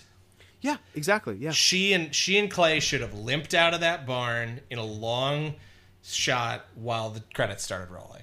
Yeah, I agree. Okay, guys. So body count, relatively low compared to the recent ones. We got a body count of 13. 14, technically, I think, if you count. Because you were at... let's think about it. No, 13. They even said it in the documentary. Well, Jason kills 13 people, but then there's also his mother dies at the beginning. Right? Oh, shit. Oh, I didn't even get that one. Did you count her right at the then. beginning? I did not count All her. right, there it is. So body count is 14. I'm staying corrected, guys. I'm updating it in my Google sheet. Well, it's because I'm Okay. I can occasionally be pretty pedantic about this stuff, and it's like they keep saying it's 13. Well, Jason killed 13, and it's like, well, then it's not fucking 13. Oh, wow. Yeah, my bad. My B, guys. So favorite character. I don't know. I kind of want to say Trent, Okay. but that's only true. I think you're right for like a third of the movie and not the first. So Half- I don't know. It's half the time he's on screen. Sure. Yeah. I don't know. Who do you have? I think for me, I mean, this isn't saying a lot because he's not a super impactful character, but you talked about this a little bit at the beginning. I did like Chewie. I think he's... Yeah. I think Aaron Yu is the actor's name. He just... And I want to give a lot of credit to the actor because I don't think that he has a lot of character development. He just feels like he has a fully realized personality. And he's kind of funny. Like, and he doesn't have a lot of like joke lines. He's just like amusing in his little scenes. The whole time he's in the shed talking to himself is like some of the funnier lines in the movie, and it's just him kind of aimlessly drunk talking. So yeah, I think especially because that role can be really grating sometimes, the sort of like doofy comic relief guy. I think I like him a lot. So that's mine. That's a good answer. That is a good answer. So now, of course, this movie is 11 years old at this point. So, of course, there are going to be some moments that did not age very well. Mike, do you have a moment that aged the worst for you? I do, but I feel like you're going to have the same one.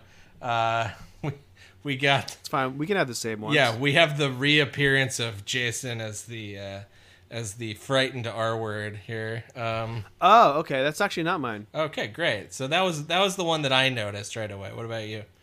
I think it's the kind of the clumsy race jokes. Yeah, you're right. Yeah, because one of them would have been fine. They make like 2 or 3 of them, and it smacks very much of white writers trying to make self-aware race jokes. Exactly. Yeah. So best death. I can tell you what I wrote, but now that I sort of second guess myself, and I might want to change it. Okay. But I'm gonna go with my first choice, best choice. I do like the stab down from the dock into Chelsea's head. Sure. Yeah. And then kind of the way she raises up and gets knocked back down into the water. Get a little extra boob shot, you creep. Yeah, a little extra boob shot for my perviness. Yeah, I think that's gonna be my best death. Okay. Yeah, I think overall this is a movie of like they're very like workman-like deaths. Like most of them are pretty decent. I don't think there is really one that stands out like in the way that some deaths from previous installments do. So for me, I'm going to go just because it's kind of fun and goofy and ridiculous. I'm going to go with that insane arrow shot. Yeah, sure. That because it's also really a 2-for-1 where it, he sells it pretty well. He kind of spins around and then slumps over, so you get to see that like last moment. But it's very shocking because it's a guy driving a boat in the middle of the lake, and you're like, all right, how's Jason going to figure into this? And it's Yeah, like, exactly. oh yeah. shit, okay, I guess that's how. Yeah, it is pretty shocking. Yeah. When it happens. Good choice. Okay, Thanks. so we like to rate the scariness of these movies on the Carpenter scale. I do think this one is pretty high, ranks pretty high on the scariness as far as Friday the 13th movies go. Yes, but I would contend that the Carpenter scale is for all of our movies. Oh, yes. No. I wasn't going to suggest. Okay, cool. I just wanted to make sure. I don't think we should curve the Carpenter scale. No, I don't think so either. But I do think this one is one of the more effectively scary Friday movies. Yeah. So, looking at it, I've never seen The Ward. Have you seen The Ward? No, I haven't. All right, we should watch The Ward. Yeah. If for no other reason than to accurately have this scale. I mean, I think also I'm going to have to rewatch probably a quarter of these movies if I want to be accurate. Yeah, I don't know that I've ever seen Memoirs of an Invisible Man, but I know it's not scary. Yeah. What about Village of the Damned? I have seen that, yeah. Is that what you're suggesting for this one? Yeah, how scary do you feel like that one is? Kids are scary. Yeah, I can see a Village of the Damned. I was almost going to say Christine. Yeah, I could go with a Christine. I think that's one that's due for a rewatch with me as well. Yeah, Christine has a lowish ceiling because how scary can a car be? Yeah. But it does try to be scary, So I'm cool with that. Let's go with Christine. Okay, sounds good. Fantastic. All right, so finally, for this portion of our podcast, marry, fuck, kill. Yeah. Are we gonna marry this one? Take it home to meet mom? Are we gonna fuck it, never see it again? Or are we gonna kill it? It sounds so terrible when you say it like that. I know.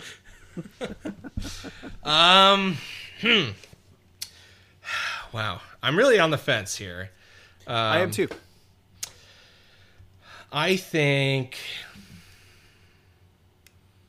I'm trying to put myself in the mindset of a friend who is sort of naive about this series and is saying like, "Hey, what do you think about this movie? Is it good? Should I watch it?"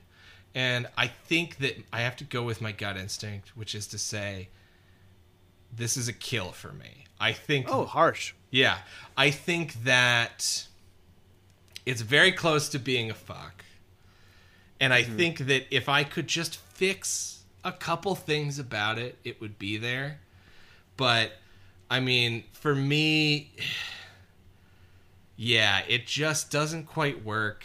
And I also just, like, I keep wanting to find one thing that I could recommend it for. Like, it's like, oh, the kills are cool. Like, that was, that's one way you could go. Or it's like, oh, it looks cool. I don't think it looks cool. Oh, well, the acting's fun. I don't think the acting's fun. It comes up a little bit short in every category for me. And it's like, it doesn't commit any of like the horrible sins of most of the bad movies in this one. Like, it never gets that bad, but it also just never gets that good. So I think there's enough in this one that I enjoyed, that I would say it's a fuck. Not a marry, for sure. Yeah. But, yeah. Well, I think that's fair. And you guys, that is it for the Friday the 13th series. We'll be back in our next yeah. episode with the wrap-ups, but we're done watching Friday the 13th movies. I'm going to miss them. Me too. I think I really will. It'll be nice to move on to something else, but like I said this last episode, I think I'm probably... I don't want to spoil what my number one is, but I'm pretty sure that like in the next week, after I finish my list and after we rank them, I think I will probably sit down and watch at least my number one again. Wow. Yeah. That's great. That's crazy devotion. Okay, let's take a really quick break, and then we'll come back with our final segment. And we're back with our final segment. This is a pretty straightforward one. So, of course, this is our first reboot. No, it's not, actually. Blair Witch Project was. Yeah. Well, Blair Witch, though... Blair Witch is truly a sequel. Yeah, at its heart is a soft sequel. This is definitely a restart, you know. Yeah. As they joked about in the documentary. Is it a remake? Is it a reboot? What is a reboot? You know, who can say? But so I'd say on the whole, I haven't been a big fan of a lot of these remakes and reboots that have come out in the past 10, 20 years. But I do think there is a case to be made for certain movies to be remade. And those are typically movies that didn't really nail it the first time around. Yeah, I agree. And I think that, you know, you can see exceptions to the rule of remakes and reboots being bad. One that springs to mind always for me is The Fly, which is sort of a goofy 50s horror movie made much more, which is funny because I'm almost going to shit talk dark, gritty reboots of things, but I think that's one that really works, you know? Yeah, or The Thing. Yeah, absolutely The Thing. I think this movie, Friday the 13th, came out in an era when this was de rigueur. This was the thing to do. Yes. And I think that, does it feel to you like we're still in that time period almost? Yeah, no, we definitely are. I think we are. It's hard to have an original IP these days. Like, it really, like, it's either a comic book movie or it's a remake. Yeah, I feel like Hollywood has pivoted a little bit to adaptations over remakes, but it's still, they still happen all the time, and I think you're right. But anyways. So, with this segment, we wanted to highlight a few movies that we think actually could use a reboot or a remake. Yeah. Who should start? You want me to go first? Yeah, you go first. Okay. My first one is almost... Well, I have two that I can sort of... I paired them together because they're representative of really like a whole subgenre of movies that could be remade, which I think would be lackluster adaptations of Stephen King books. Oh, sure, yeah. Do you have any of those on your list? No, I don't. Okay, great. And the two that the thing is, King we've talked about before is a writer that Eric and I both really like. I think his stories are tailor-made for film, you know, a lot of the time, and they tend to be really scary. And there's so many of them that some are really, really good. You know, some of the best horror movies ever made, like The Shining, and others are fucking terrible. And there's a couple that I wanted to highlight here that I think are good stories that could really work if treated the right way. The first one is one that you've talked about a little bit, Children of the Corn. Oh, yeah. It was remade, wasn't it? Not to my knowledge. I know that I think there is a remake of it. But I also think it's not supposed to be very good. Oh, Christ. That's fine. Like, we can remake bad movies. No, I looked it up and I didn't see anything. Okay. Maybe I'm incorrect then. There's a TV movie from 2009. That's the one I'm thinking of then. Okay. So forgive me. Gotcha. But now that I'm looking on IMDb, there might be one in the works. Oh, yeah. Oh, yeah, I know. You know what? There is. It was filmed during lockdown. Wow. Okay. They somehow got around. Yeah. Well, they'll be putting their money where my mouth is. I'm not super optimistic because this one is coming from the man who wrote the Point Break and Total Recall remakes. Oh, wow. Oh, yeah. no. Yeah. Oh, no, indeed. But anyways, Children of the Corn is like it's a short, creepy story that's much simpler than what the movie ended up being. And I think it could be executed in a real kind of down the middle way that would be effective and scary. And it's also something where there is an IP there to work with. It's like they made like 9 or 8 of these movies, so people know the name. But anyways, that's one. And now that I know that they're actually making it, I feel like a damn fool. So hopefully no one is currently working on a remake of my other Stephen King suggestion, which is Needful Things. Oh, sure, yeah. So that's a movie that I don't think it's not terrible or anything. It's not even really bad. The casting is great. Max von Sydow as the main antagonist is a fantastic piece of casting. But it's just, it's not the best movie. It gets a little bogged down.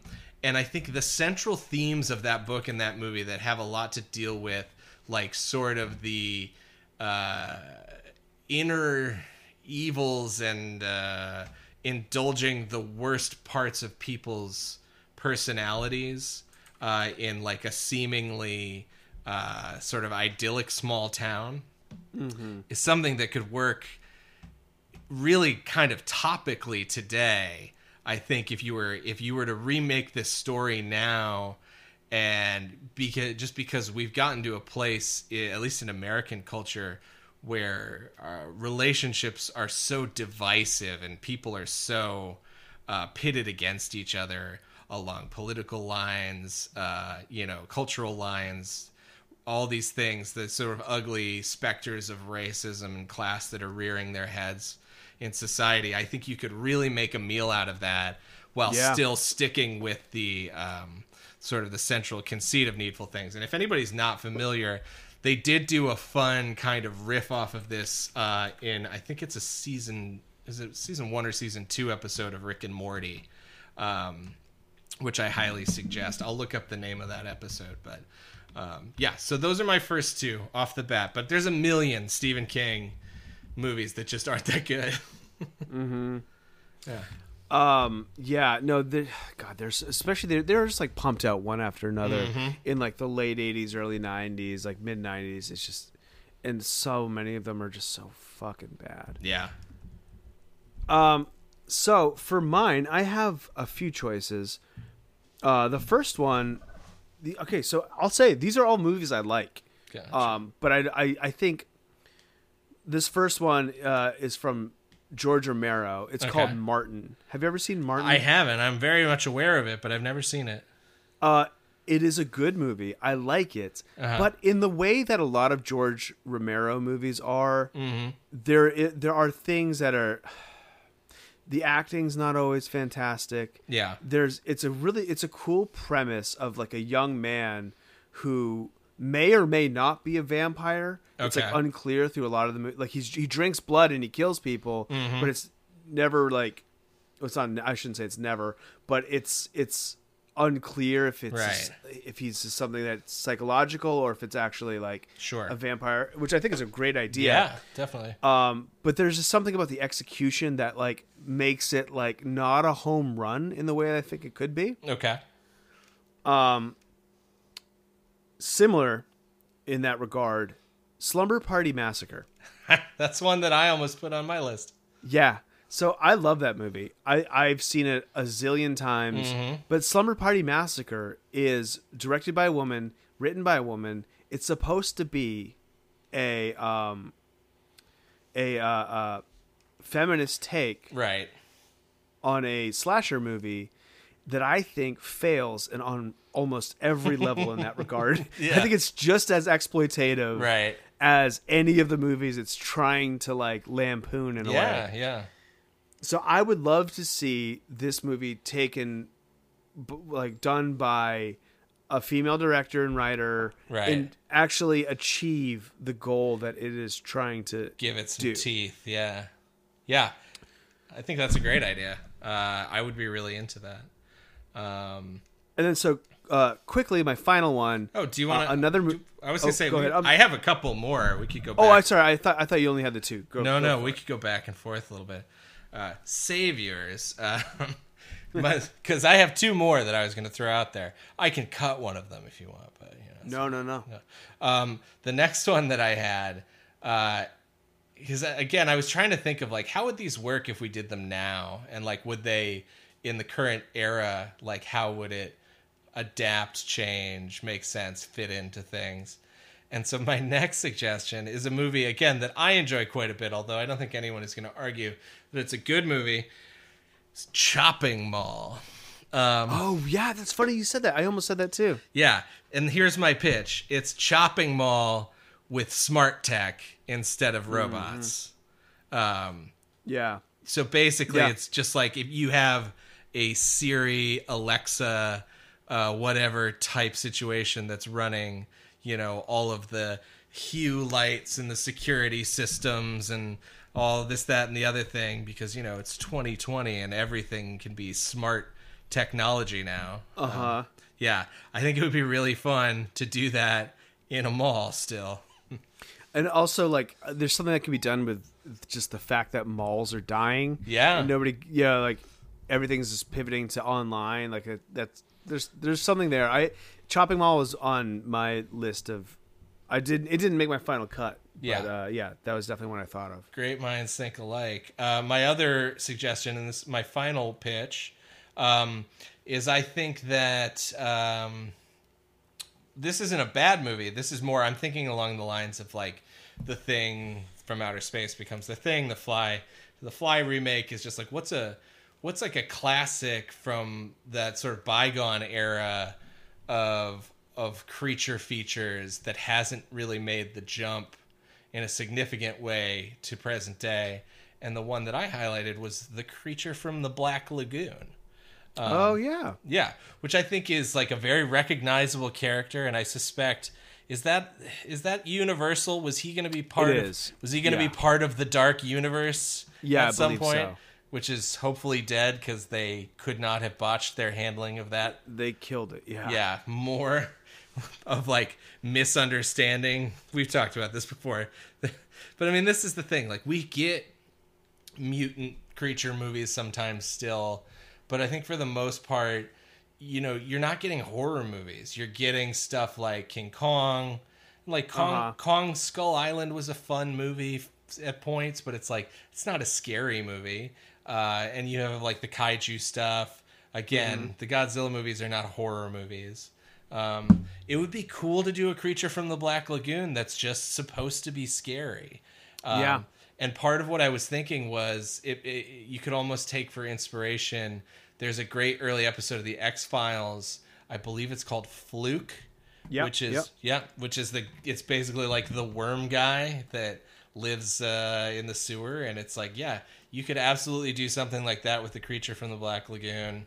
The closest I can think of a modern movie coming to getting the tone of something like that right, I think would be The Host, the Korean film by Bong Joon-ho, which I think is awesome. I mean, that Parasite, as everybody should know, just won Best Picture. If you haven't seen The Host, go check it out. It's a lot of fun, but it's also pretty scary too. Yeah, that's a good answer. I've actually never seen the original Creature from the Black Lagoon. I mean, it's kind of slow because it's the 50s, but it's cool. Yeah. I should. I'm gonna check that out. I have a big blind spot when it comes to those black and whites. Yeah. Just because they always seem kind of boring. I'm not gonna claim to be an expert. I'll tell you that much. Yeah. So my final movie is something that I think, given the right director, they could really make it sing. Maybe a James Gunn type or somebody. The Stuff. Sure. There's so much fun in that movie. That movie's already so fun. Absolutely. That is such a good suggestion. Yes. But it's not that good of a movie. Yeah, exactly. It's very fun, but not that good of a movie. I think somebody could actually do a really great job that accomplishes a lot of the same goals of like making fun of consumerism and health fads. Right. And nowadays, health fads are even crazier than they were. Oh, yeah. 25 years ago or 30 years ago, whenever that movie was made. Yeah, imagine if you could weave like goop into a modern day version of the stuff. Like vagina candling and stuff, yeah. That would be awesome. Yeah, I love that suggestion. You should write that. I should, actually. That seems up my alley. I don't know how to... I've got a good pitch for a Friday the 13th movie, too. Oh, well, let's talk. Let's talk off the air. Okay, guys. That about does it for our episode about the reboot of Friday the 13th. Next time around, we will be ranking all of these movies. Yeah. So buckle up for that. We're gonna have some a lot to do. Yeah, we're gonna have some extra treats because this is such a momentous franchise. So we're gonna do a couple bonus lists inside that episode. Yeah. And then, as you guys have always come to expect, we will also be announcing our next series that we are tackling, and we're gonna try. We got a couple more weeks of summer left, so we're gonna try to keep things. Summary. Yes, summary. Yeah, that's the adjective I was looking for. That's what you're trying to think of. Yeah. We're trying to keep things wet. Sticky. What could I mean? Humid. Higher temperatures than in the fall. So if you ever want to write to us, you can do so through lots of avenues. You could email us at killstreakpod@gmail.com. Sure. Check out our Twitter at killstreakpod. Yep, that works. Leave us a voicemail at our website. What's our website again? Killstreakpod.com. There you are. Yeah. Please, guys, please, we need you. Please. We just want to hear from you. So lonely. Oh, I gotta have a quote here. Oh no. Yeah, Eric forgot a quote. So through the magic of editing, we'll cut this out. You can just no, we're not. Okay. And as always, in my next life, I want to come back as a button on the ass of her jean shorts.